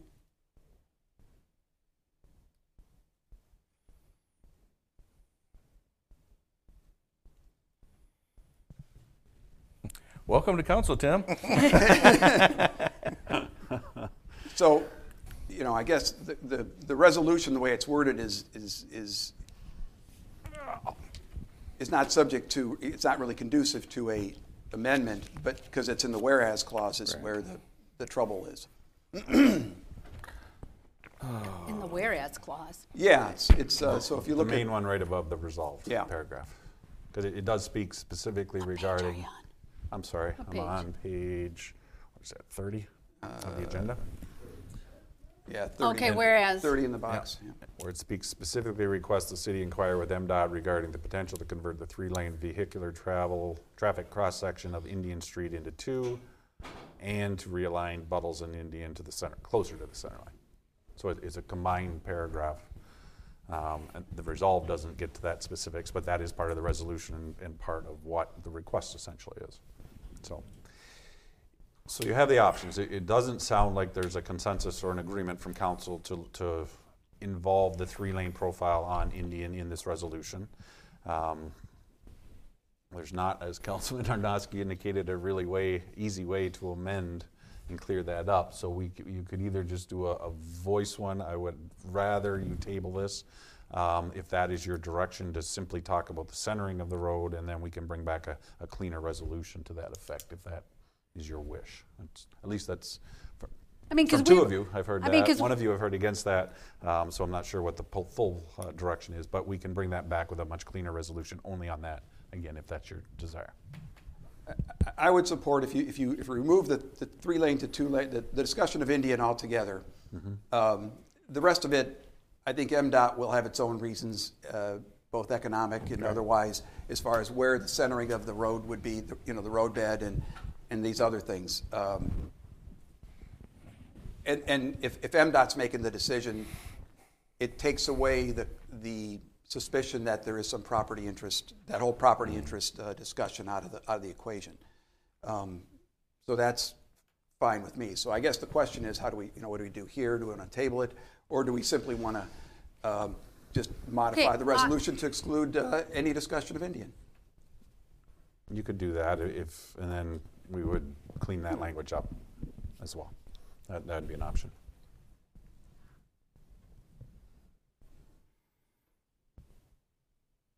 So it would be, if you want to amend the resolution, we're directed to work with MDOT staff and representatives of MBF to explore the potential of design alternatives other than those on Indian Street.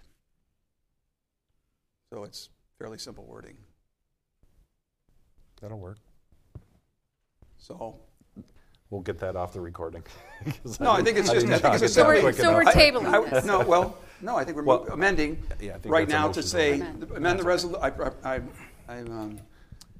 propose to amend the resolution to add the words after these design alternatives, except for those on Indian Street.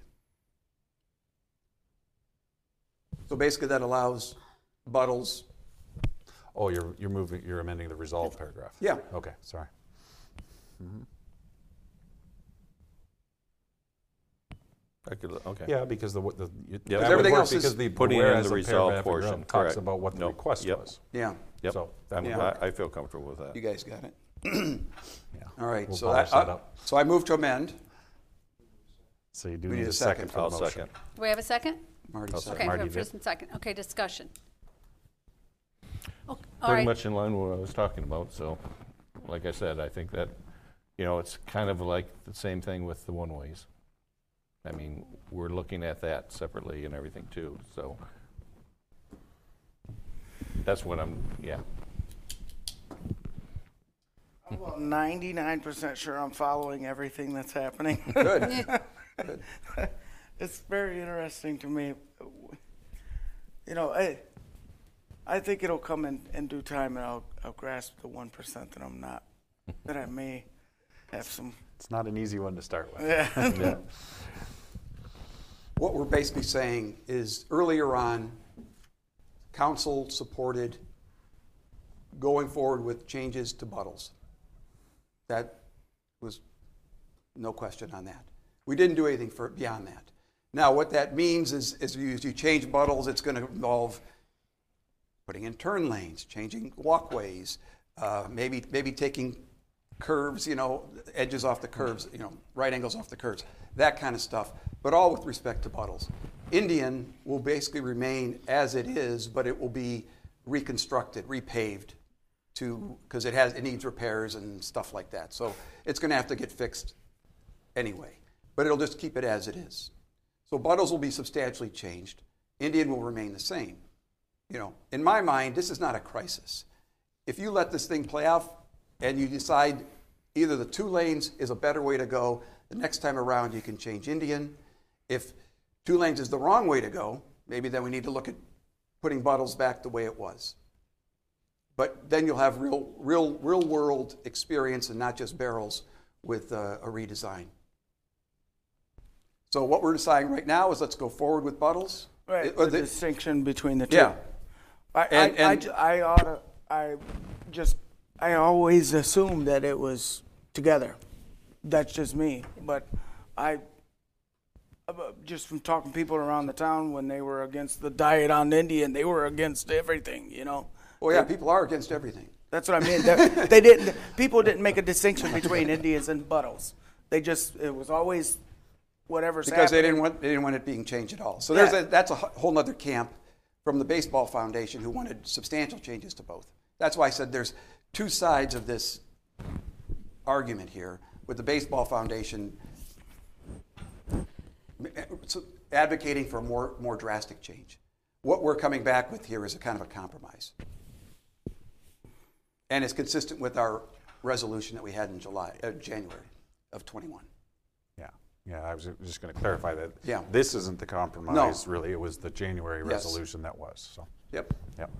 So we got a motion and a second, and then we're still discussing on the amendment. Yeah, correct. Okay. So everybody clear on that? Mm-hmm. Okay. So you vote on it, or are you guys still discussing? Nope. Ready to vote? Yeah, so we're voting on the amendment right now. Amendment? Yes. Okay. All right, then all in favor, please say aye. Aye. Opposed? Aye. Okay. Now we got So to now vote we on vote the amended. On the amended resolution. Yep. All right, then the amended resolution, do you want to just read what that is again? It's the same thing. Mm-hmm. Yeah. Okay. Do you have it, or can you read that out for them? What the resolved paragraph would be of that? You want me to read just the resolved part? The one as amended. Yeah. Okay. Do I read the resolution summary and then the resolved, just the resolved Just the paragraph? resolved No. paragraph, Got it. because that's the one that we changed in the Sorry. resolution. Yeah. Resolved that city staff are directed to work with MDOT staff and representatives of MBF to explore the potential of these design alternatives, except for those on Indian Street. Right. So the original motion was what's printed on your agenda, but it has now been amended Yes. with those words. So I'll move. Move. It's already moved. So you have to have Yeah, a motion. we have it. originally. We have So it. All right, so then Marty are we ready? moved and the mayor actually seconded the original motion. So you had the motion that was out there, you amended did it, it. but the original motion as now amended is still out there. So you're ready for voting The on it. very first original one I seconded. Yes, yes. Right. Right, but that's no longer on the table. Right. Yes, but it is. You amended it. We amended Okay. it. It stays on the All table. right. You couldn't amend something that wasn't on the table. All right, so we're voting on the amended motion. Right. Correct. Yes, correct. Okay. That's correct. All right, then, ready to vote? Okay, all in favor, please say aye. Aye. Opposed? Aye. Okay. Okay, so that passes 3-1. Okay. All right, that takes us now down to item number 4, which has to do with storm water ordinance. Mr. Lemon, it's up to you. There we go. Good evening, Madam Mayor and members of council. Just going to kind of piggyback a little bit on what we talked about earlier in the evening as far as water and flooding issues. There's been a lot of discussion at different council meetings over the past number of months about what we currently have in place, what we don't have in place, whether we should look at changing some of that. So I wanted to come in this evening and kind of give you more of a high-level overview of what we currently have in place as far as our stormwater ordinance, what it does, what it says, and any potential opportunities to change what we currently have in place. So real quick, we'll just run through some background information as far as what is stormwater, why is it important to manage that and to keep track of it, what do we currently do to manage the current stormwater, what does our ordinance say right now, and what types of things may we have an option to update or change going forward. So first, what is stormwater?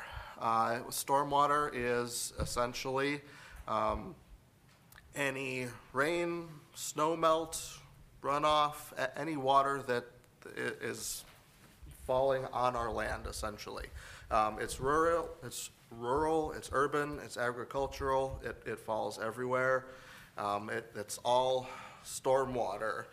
Runoff is one specific form of stormwater. That is the water that does not soak into the ground. Essentially, it runs over land, runs into service waters, runs into storm drains, runs into ditches, culverts, streams, and that's really what we're mostly concerned with and looking at from our stormwater ordinance. So why is managing that stormwater important? When we get a large rain event on undeveloped land, a lot of that water soaks into the ground. Some of it naturally will stay as runoff, especially if the ground is already saturated. It can't hold everything. But as we develop land, as we do some construction out there, as we change that natural characteristics of that land, we're reducing the area that's capable of holding the water in the ground. We're creating more runoff out of our total stormwater. It remains above the ground, and we need to do something about it. Why is it important to do something about it? Obviously, some recent pictures, we all know why it's important to consider our runoff and our stormwater. We obviously want to minimize and avoid as many of these types of situations as possible. Something that affects all of us. I know personally my home was flooded a couple years ago. Not a great situation to be in, and we want to minimize that wherever possible. This is kind of just a little bit more information on why that's important. We want to prevent the physical damage to a person, to property. We want to protect against those floods, but we also want to maintain the integrity, the ecological integrity, the quality, the quantity of our water. We don't want flood waters getting into anywhere, really. So here, this is kind of a graphic that kind of explains a little bit and maybe shows this in a little bit different way. On the left, you can see just a typical before construction natural area. On our hydrologic cycle, we'll get rain that falls on that. Some of that rain, some of that water gets intercepted by the trees that are there. Some of it will evaporate back out into the atmosphere. A lot of that water will soak into the ground. Some of it will be surface runoff. Some of it will soak into those kind of upper layers of the ground. Some of it will soak deep into the base. But all of it will eventually filter through it and make its way to our streams and rivers. But as we change that, as we develop, as we construct things, you can see that there's a lot less area for the water to soak into the ground. There's a lot more impermeable surface. You can see that the surface runoff arrow on this particular graphic is a lot bigger on the right, on the after construction. There's just a lot more water that remains on top of the ground and has to go somewhere than soaks into the ground in a typical undeveloped area. Oh, this one was not as hard to read on my computer earlier, so I apologize for that, but this kind of gives a little bit more of the same information. Why this is so important, on your upper left here, that's kind of the same that we just looked at as far as the natural ground cover. We've got different amounts of water go in different places. On an undeveloped location, we typically have about 10% of the rainfall or the snow melt that occurs there will be overland runoff water. As we develop a little bit further, moving to the right on that graphic, we've got about 10 to 20% of our surface now impervious, where the water can't soak into the ground. Now we've gone from about 10% of our water being overland runoff to about 20%. So much more water. As we develop further, and we're in the 35 to 50% of our area is impervious, now we're looking at about 30% of our water as overland runoff. And as we develop further, that number just gets larger and larger. So what are some typical ways that we manage this? Basically, we're looking at two different prongs here on what to do. We're looking to control flooding first. Part of how we do that is installing, cleaning, maintaining our infrastructure. That includes curbs and gutters. It includes the inlets you see in the streets, the underground sewers and pipes that you don't see, ditches, culverts, detention ponds is a big one that we'll talk much more about here in just a moment.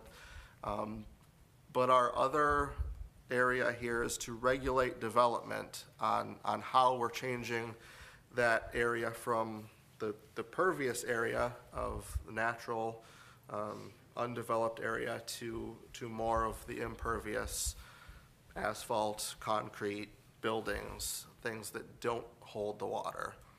And we do that by some design standards that we have in place. We provide technical guidance. We review plans for any of these potential site developments that come in. We perform construction site inspections as this development is happening and enforce those regulations going forward upon the completion of the construction as well. So we'll get into a little bit of what our current ordinance does now.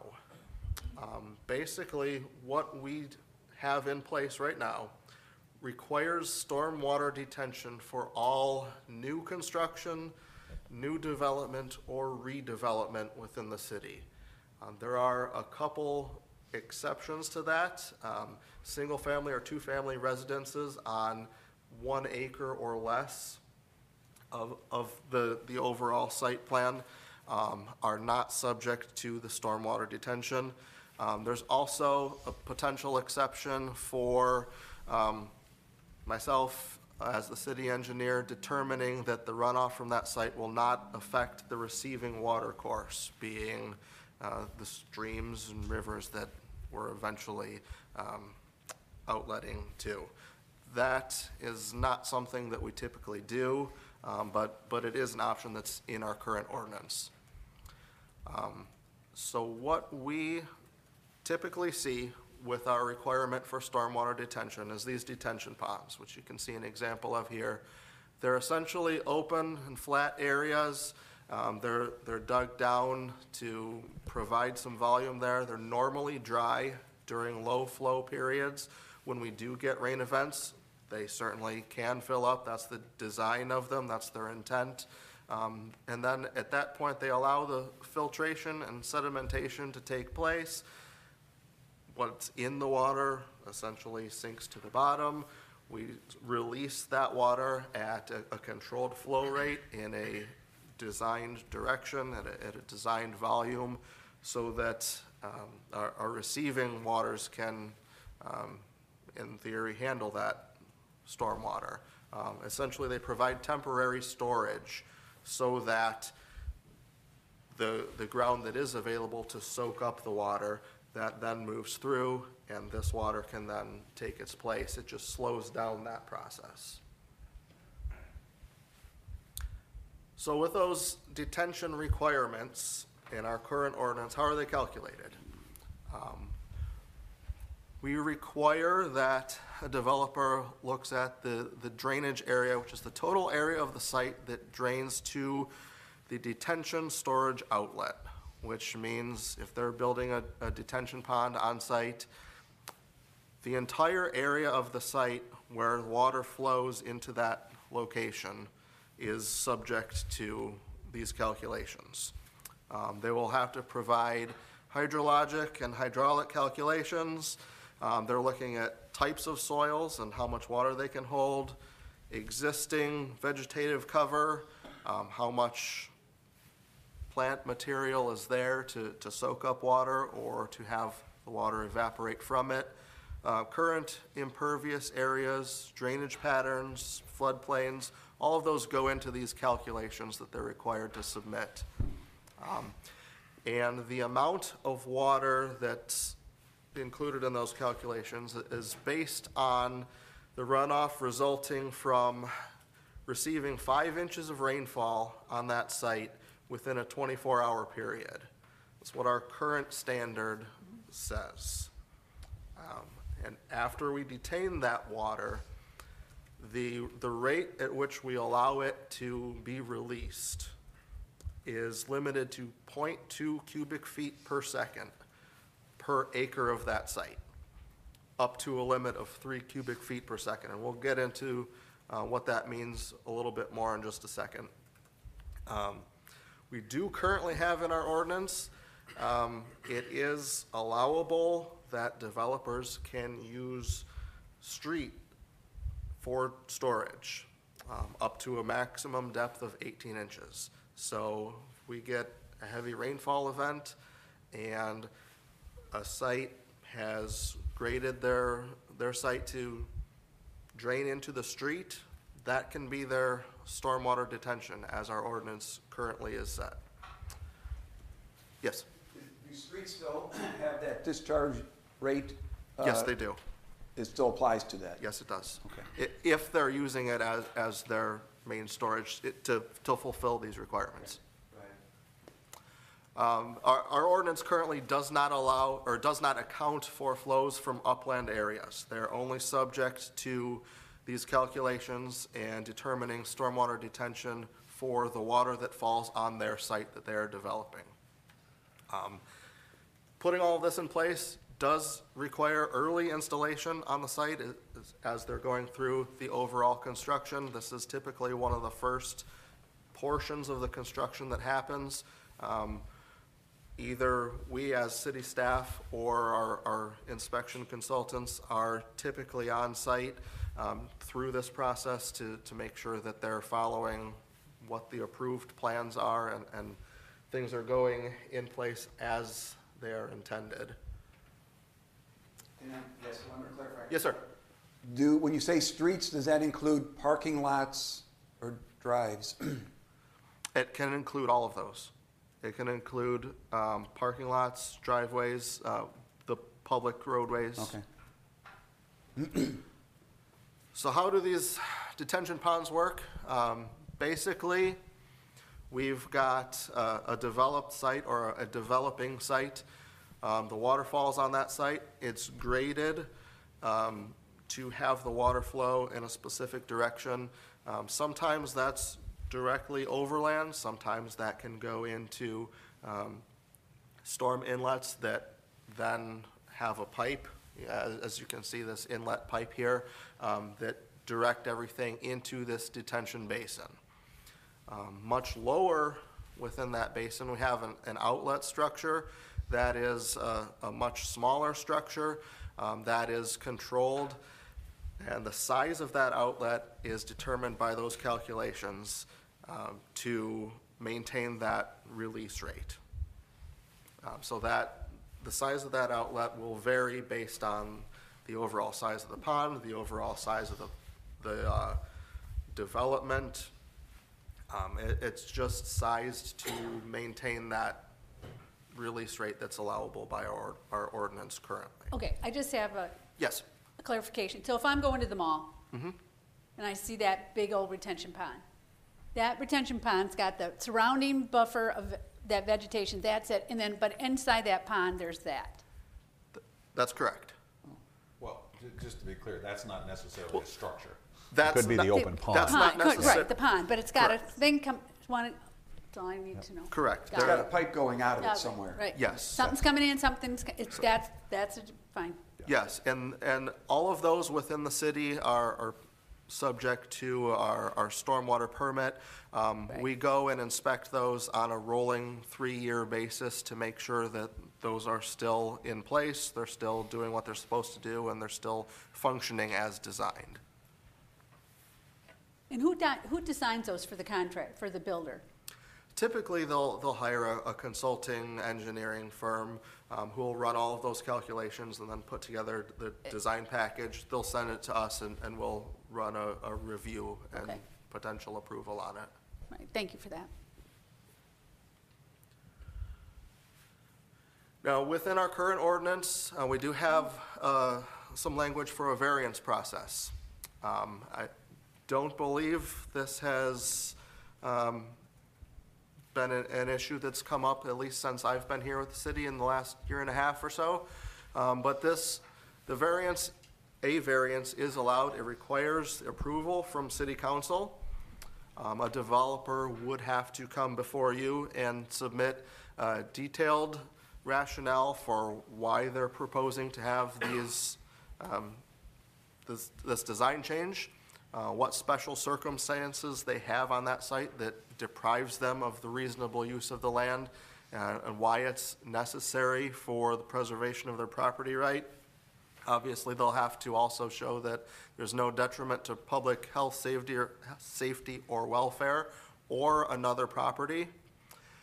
And that would also require either a recommendation from the city engineer to approve the variance, or a recommendation failing my recommendation from the Sewer Board of Appeals. And that would all come before you and be discussed as to whether to grant that variance from our current ordinance. We have a sewer board of appeals? Yes, we do. Yes, we do. Who is on that? I do not know the answer yeah, I to think that. it's a I would have to look into it. It's a 4 or 5 member thing, but they, Since I've been here, I don't think we've appointed anybody to the sewer board of appeals. You do have it on your annual appointments that come through. You would see it on there, but they're a board that almost never meets. I don't recall in my 10 haven't years met with the city in- that we've come before Yeah. you with a variance, so, or engineering has come before you. So it's not, for this purpose at least, it is very, very rarely used. Yeah. And we discourage it because they're actually asking for a reduction of standards, and unless they can provide these hardships, you wouldn't approve it. You shouldn't approve it. I want to know who's on that. Correct. But it is in our ordinance Find it. currently. Okay. It is something that is there.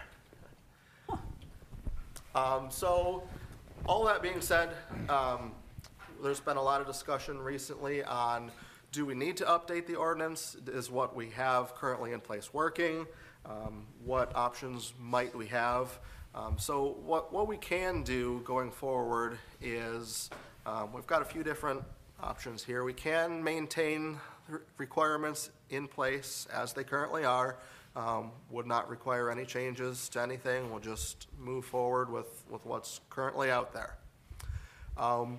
We can also tighten up those requirements across the board for everything within our stormwater ordinance, just make it more restrictive. Or we can apply different requirements to different areas within the city.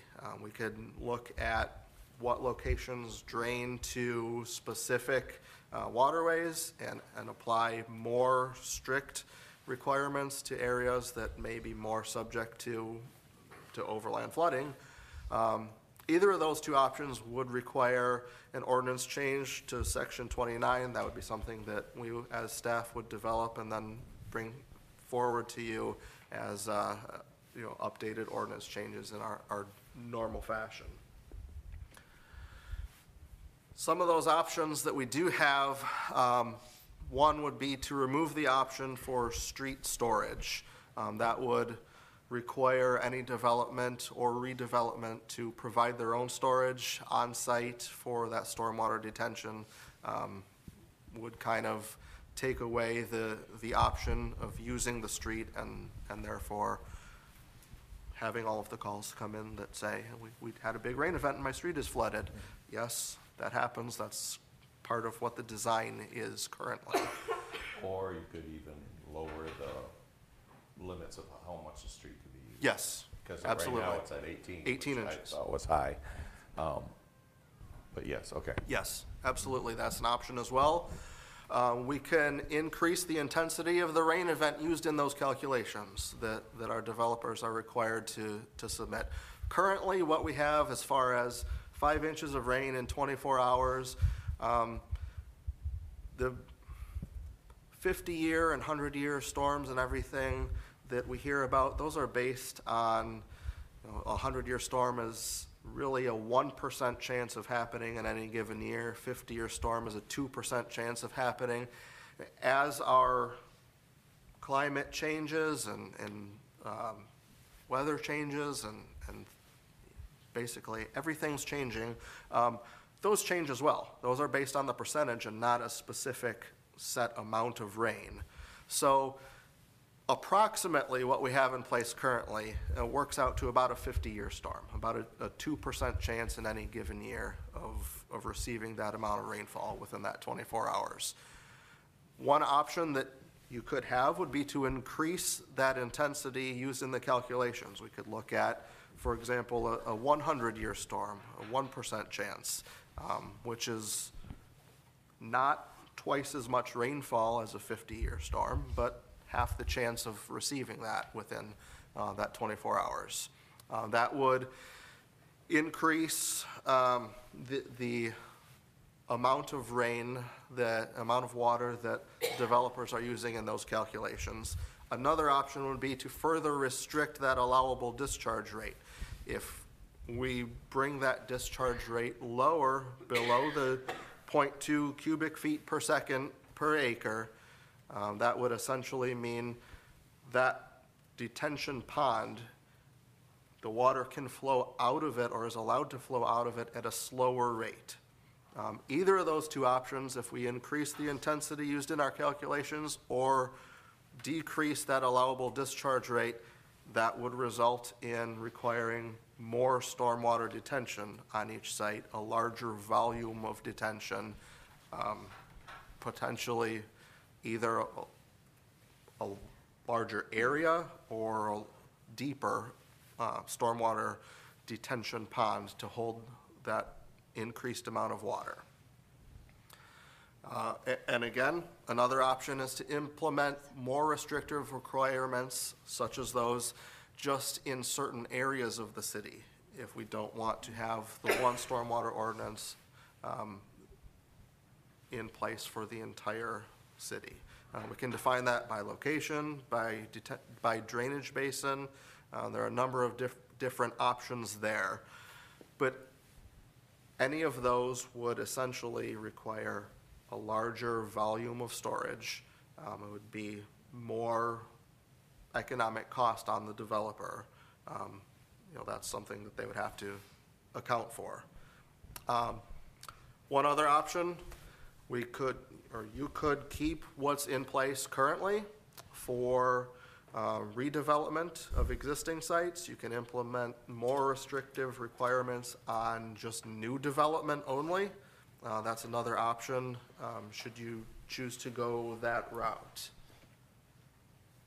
But again, any more restrictive requirements beyond what we currently have in place would obviously increase the cost of development. No matter what we do, we cannot ever completely eliminate the potential for flooding. I think we all understand that, but the goal is to reduce that risk of flooding the most we can in a reasonable way.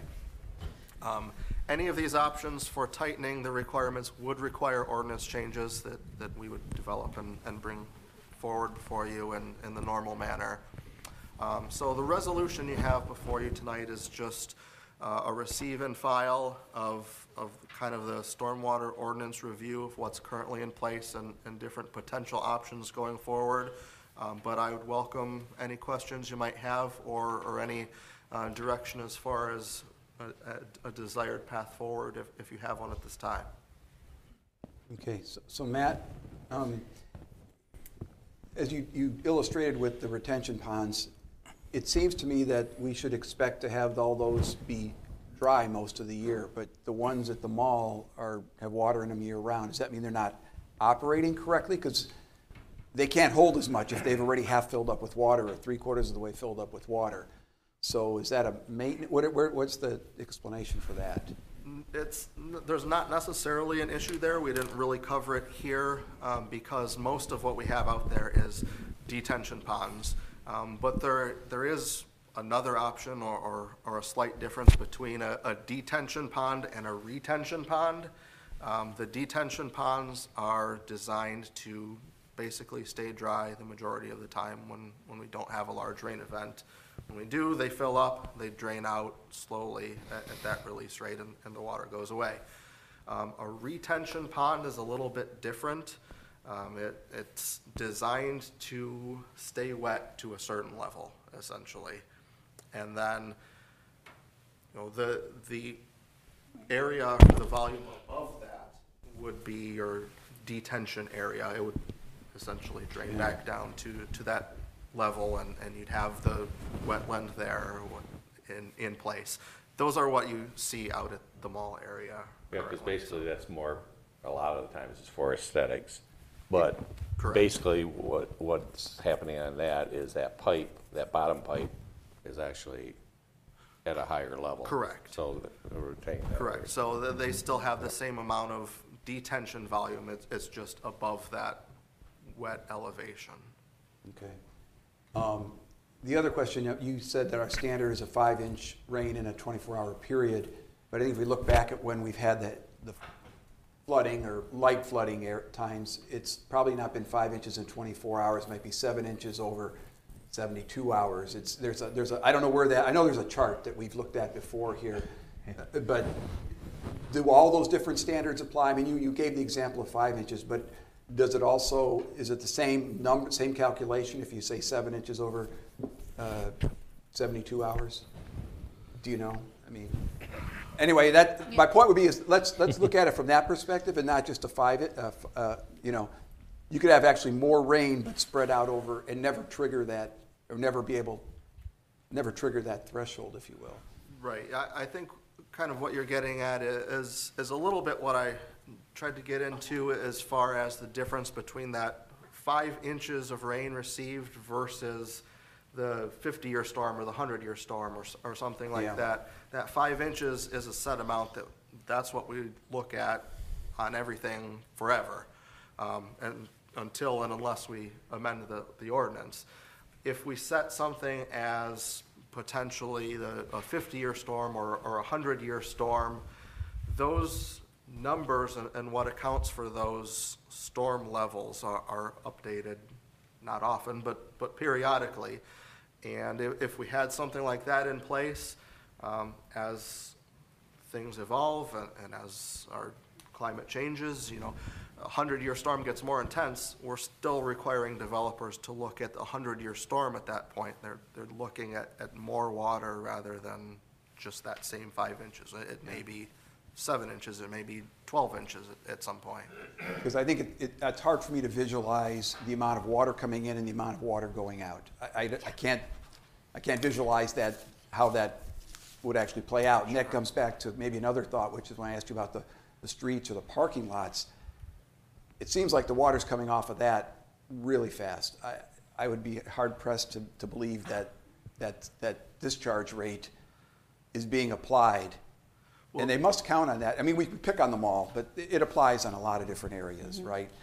Well, the discharge rate only applies to the discharge from the detention basin. So if they're using those areas as their designated detention, it would apply there. If the water's coming off of there at a much faster rate and moving overland or even into a storm pipe and then to a detention basin, that's not subject to that discharge rate until it gets to the pond. So it is very likely moving much quicker than that at that point. Do you know whether any of the streets, well, let's use parking lots because that implies more private ownership, are being used as detention areas in the city? I would have to go back and do a little bit more research to find out which ones they are. I don't recall offhand, but I know there are a couple in the city currently that are designed that way and being used that way, yes. And would they have to basically have that curb is not probably the right word, but basically set down or something where the water would collect in that area? Or is it just runoff and they just... At the end of the right-of-way, that's the city's property, it would only be allowed to be up to 18 inches or up to that level. We can't just dump it onto adjoining private properties. Okay. So usually though, that's controlled by restrictors in the pipe. So they can hit the storms, then they hit the pipes, and then the restrictors in the pipes actually slow it down to the discharge rate when you're using street storage. But if you have runoff. So that's why you see your streets start to fill up. Yeah, I think the streets filling up is a concern. It's probably more concern in your neighborhood than mine, but it's a concern. And it also spills over into our, literally into our sanitary sewer discussion, because as you got pools of water sitting on top of the manhole covers or any other cracks, that allows the infiltration. So my position would be, let's definitely look at changing that and making modifying or changing it, yeah. Exactly, so that we reduce the impact of street flooding, if you will. Sure. I mean, I think the feeling, it's a feeling, not right, that I have is that we've got too much runoff too fast. That's why we're having the flooding we do. Right? The creeks and the drains are just filling up when we have a rainfall. So we have to figure out how do we change that? What do we do differently? And I think I'm glad to see you here before us, because I think we do need to look at some ordinance changes. And I would encourage you to go forward in doing that, but I'm not sure I can tell you specifically what to look at. Yeah. Because some of these things may sound like they're a problem for me, but maybe they're not. Right. In reality, but something's broken. I mean, does this require a study? Say, oh no. Well, it's going to require some work. If I may interject just a moment. So for tonight, obviously, we wanted to do a touch base, and Mr. Lemon indicated at the start, let's set the baseline so we all understand what we're talking about. Yeah. And that's largely what the presentation was geared towards this evening. I suppose the best direction that we can get you tonight, because exactly what you just said, you don't know what you don't know, and you don't know what direction to provide, and that's okay. But he's presented a number of options to you, and I suppose it would be, if you look at any of them, go absolutely not, we don't want any part of that. That would be direction that would be worthwhile for us to receive. Conversely, if you said, hey, what about X, whatever that might be, such as reducing the volume in the street as opposed to just eliminating that you brought up, those would also be good feedback points for us. And then what we would do is the engineering department would then sort of take that back, and if you give us none, that's okay too. These are the options that we'll continue to evaluate and bring back, and Mr. Lemon, and if he needs consultant help, we'll bring that in as well, to bring back some recommendations that are a little more concrete than the concepts that we're presenting this evening. So just to put it into context, that's really what we're looking for tonight. Because the one thing I'm sorry, go ahead. No, go ahead. Like you were showing the 4 different areas, industrial versus and everything like that. I could see different standards for something like that. It would make the ordinance a lot more complicated and stuff like that, because then you'd have to figure square foot, all that stuff and everything like that. Mm-hmm. But, I mean, out in Ward 1, I mean, their needs are a lot different than probably in Ward 5, which is a lot different, 3. And downtown is definitely, we talk about flooding. No one talks about the flood in 96. Yeah. That flooded all of Midland High area, Jefferson. I mean, I'm on Helen Street. We flooded. but nobody talks about that. We always I've never heard of that. Yep. I've never heard about it until Midland, right now. it was 96 it was 96. Well, it was also 96. the one that caused council at the time to take an initiative forward to the public that got turned down. Yes. So that was the 96 study. Yes, and so when you look at that, and so if you think about that, I mean, I was like looking at what's the option, what's some of the options, and so if you look at that part of town and you say, okay, that's an older part of town. We're seeing some new construction going to be happening in that area. And I mean, for me, this is, we have a lot of great things happening, and we need to get some standards developed pretty quick, I think, on some things. And certainly in that area, in that East Lawn area, I think there needs to be some standards, because that whole street was flooded. They had sewer backup. Yep, it was a mess.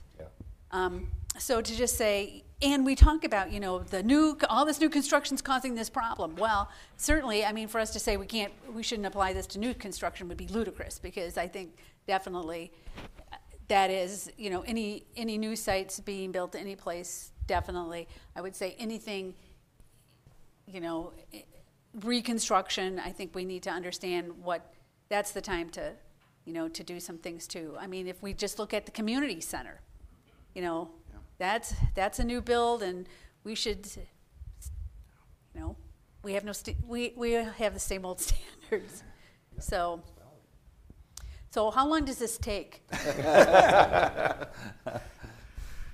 It depends on how many of these options we're looking at, and whether we're looking at chopping up the city into different areas to apply different standards to, and how we do that. And it can take a short amount of time or a much longer amount of time. Can we look at some areas where we know there's going to be new construction and say we need to I know that kind of feels like spot zoning to me, though. A little bit. Yeah. But why would we need to have have the same standard across the city?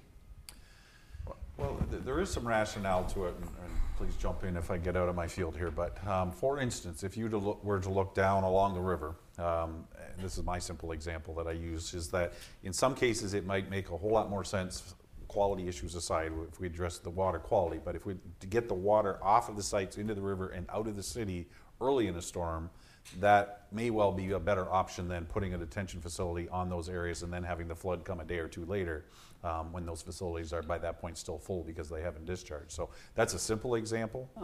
If you look at areas of the city that really have no flood issues versus areas that do, having a different level of requirement in those areas, again, may make sense, and that'd be probably more water-based, and Mr. Lemon indicated that. So those are just two examples. They may not ultimately prove to be the right solution, but that was one the engineering department identified, which has some merit, at least in principle. We talked about that earlier tonight, but in principle is at least worth looking at. Well, and how does this fit in with, the work being done by the Corps, and the fact that we're talking about, I know that, as it relates to being more resilient, there's work being done on looking at where outside the city and around the city and areas in the city we can be, putting these detention ponds.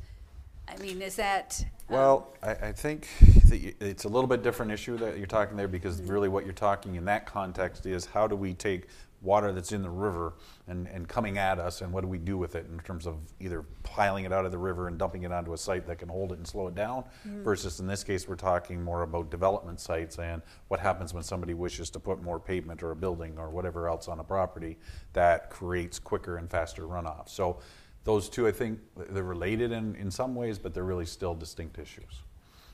Okay. They both have the same net effect at the end of the day, but they're different processes to get there. Then I think definitely any new construction, we need to look at any new construction and any rebuild.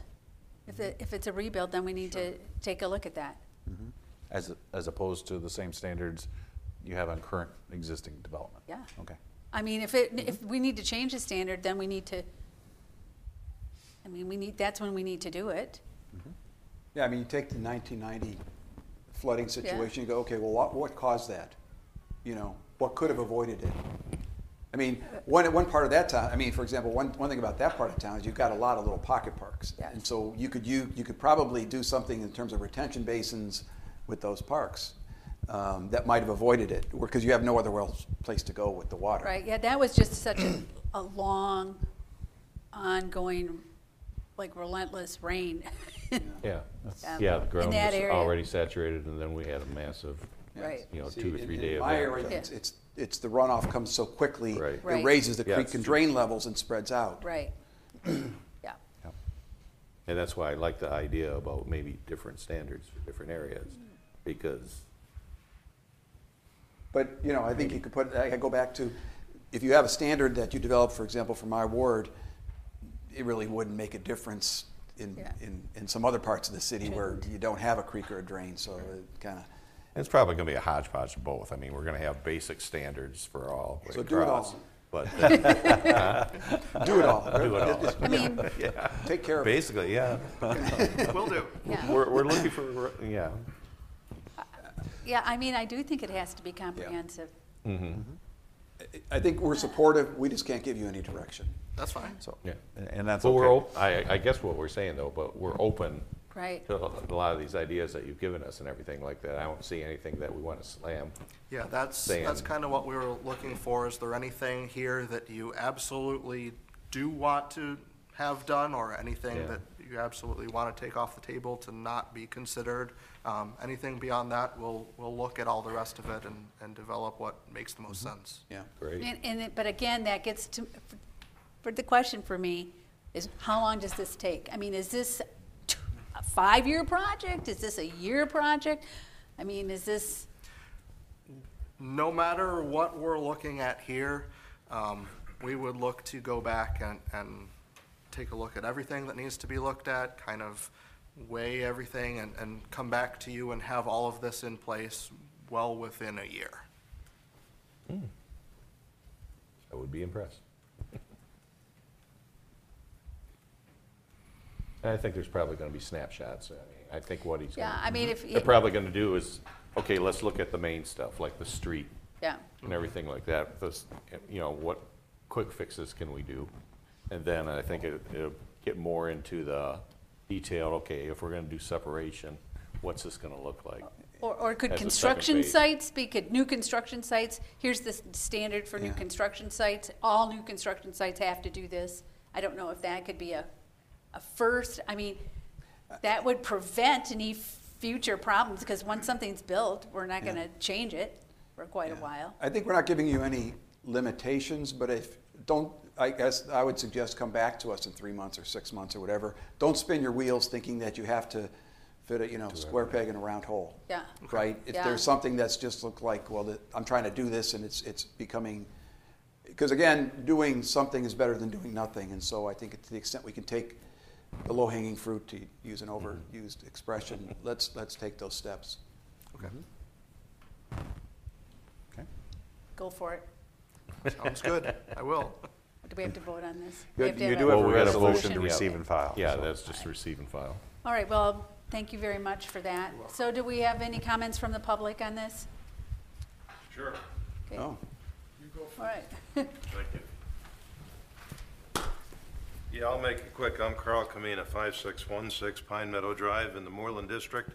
And from what I heard today, there are a lot of different things that can be done within the existing framework of the storm ordinance. And we talked about, should there be different things for different places? Well, yeah, different strokes for different folks. And let's start with the Moreland District. We know there's too much water going into the Inman drain right now.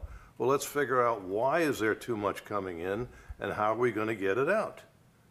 And I as I'm sitting there listening to this about these detention and retention ponds and everything else, I'm thinking by default, the Inman drain is a retention or detention pond. By default, I don't think it's designed that way. But what happens is all the water coming from wherever goes into the Inman drain, it fills up until it can't go anywhere else other than into our basements. So I'm glad that you're looking at this, and please, sooner rather than later, take a look at the Inman drain in the Moreland District. Thank you. Thank you.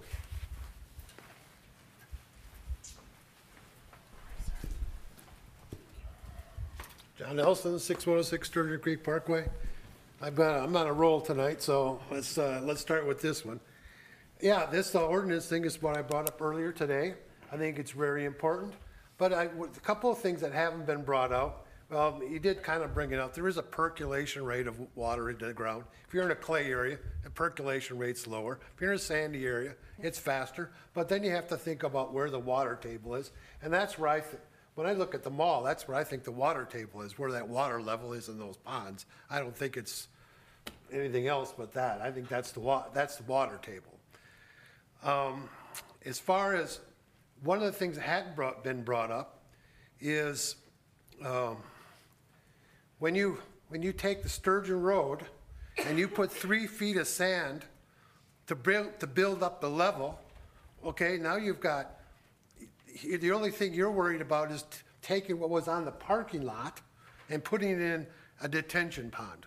But you've lost that 19 acres of land that was used earlier in normal days that would hold that water, okay? That was the drainage field. Now you're limited down to 1 acre and only from that parking lot. So you've changed the entire picture of this thing. So as far as ordinances go, how much fill are we talking about in each one of these new developments? Are you talking about to bring the level up to some other level? You can't just, the whole mall area, that was a swamp, that was all filled in. That used to be a swamp. Now it's not a swamp because you filled it in, but now you're only worried about the surface water on the parking lot. So I don't mind that we do this, but you're having to talk not just, when you talk about the area that you're looking at, you need to figure out not just that surface area, but the area you've lost in just the construction alone. Yeah, so there's more to this story than just that. And yeah, I think every area of town could be different. Where I live, it's sand. At least it's sand down to 3 or 4 or 5 feet. I don't know, I haven't gone any deeper than that. But on the other side of town, it's clay. Probably where you live, I think it's clay. So, obviously can't hold much water in clay it won't soak into the permeability rate is not very good.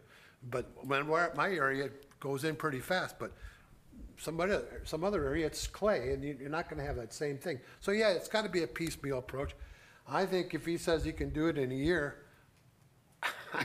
I think there's a lot more stuff involved than just a year's worth of work if you're talking about sectioning off different parts of town and different ways of development. Because, like I say, what I think happens is Sturgeon Creek, Inman Drain, they're getting flooded at a much faster rate only because of the overrun from all these different development areas.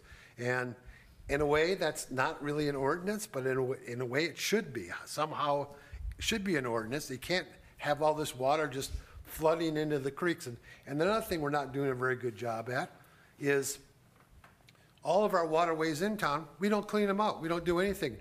Obviously, that everybody's talked about, the faster you get it out of there, the better it is. But what have we done to make it faster? I don't know. Clean out the drains? I don't know what you've done. You haven't cleaned out any waterways in the whole city for many, many, many years. My neighbor said, I think they used to do Sturgeon Creek 20 years ago. They used to clean it out. But that's what they say. I don't know. I wasn't living there then. So, all right, thanks. Bye. Okay, thank you. Any other public comment? Okay, seeing none, will you please read the resolution? This resolution receives the overview and presentation regarding the current City of Midland Stormwater Ordinance. Do we have a motion to accept the resolution? So move. Second. Okay, first and second. So discussion on this. Pretty much had it. Yeah. Well, I think someone did just say, can we start with the Moreland District, the Inman Drain? Yeah. I mean, you got to That start sounds like someplace. a great idea. Got to start someplace. So I'll only caution, I understand certainly Mr. Elson's comments on that, or Mr. Camino, sorry, comments on that, but that may not be a logical district to start in. So we can certainly look at that, but again, the geography, whatever the other factors are that might dictate where an area can be looked at would be factored there. So if you limit us to that, you might actually artificially limit us, but we'll keep it in mind and certainly look through that. Yeah, okay. We would appreciate it if you would, pay attention to that area. Pay attention to that. Got it. Okay. Okay, Ready to vote? Yep. All right, all in favor, please say aye. Aye. Opposed? Okay, that passes. 4-0, and that takes us down to new business. Any new business? So a couple of things. I'll try not to keep this too long here. So first and foremost, a few of you at least went to the MEDC presentation on their action plan for these CDBG, DDR, a lot of letters, the declared disaster funding. And so there is a funding pot, if you will, that is out there that they are looking for projects on. So I just wanted to inform you that subsequent to that meeting, we have met a couple of times. Mr. Kane in particular and his team are collecting sort of a listing of projects that are eligible projects, at least under those different pools of money.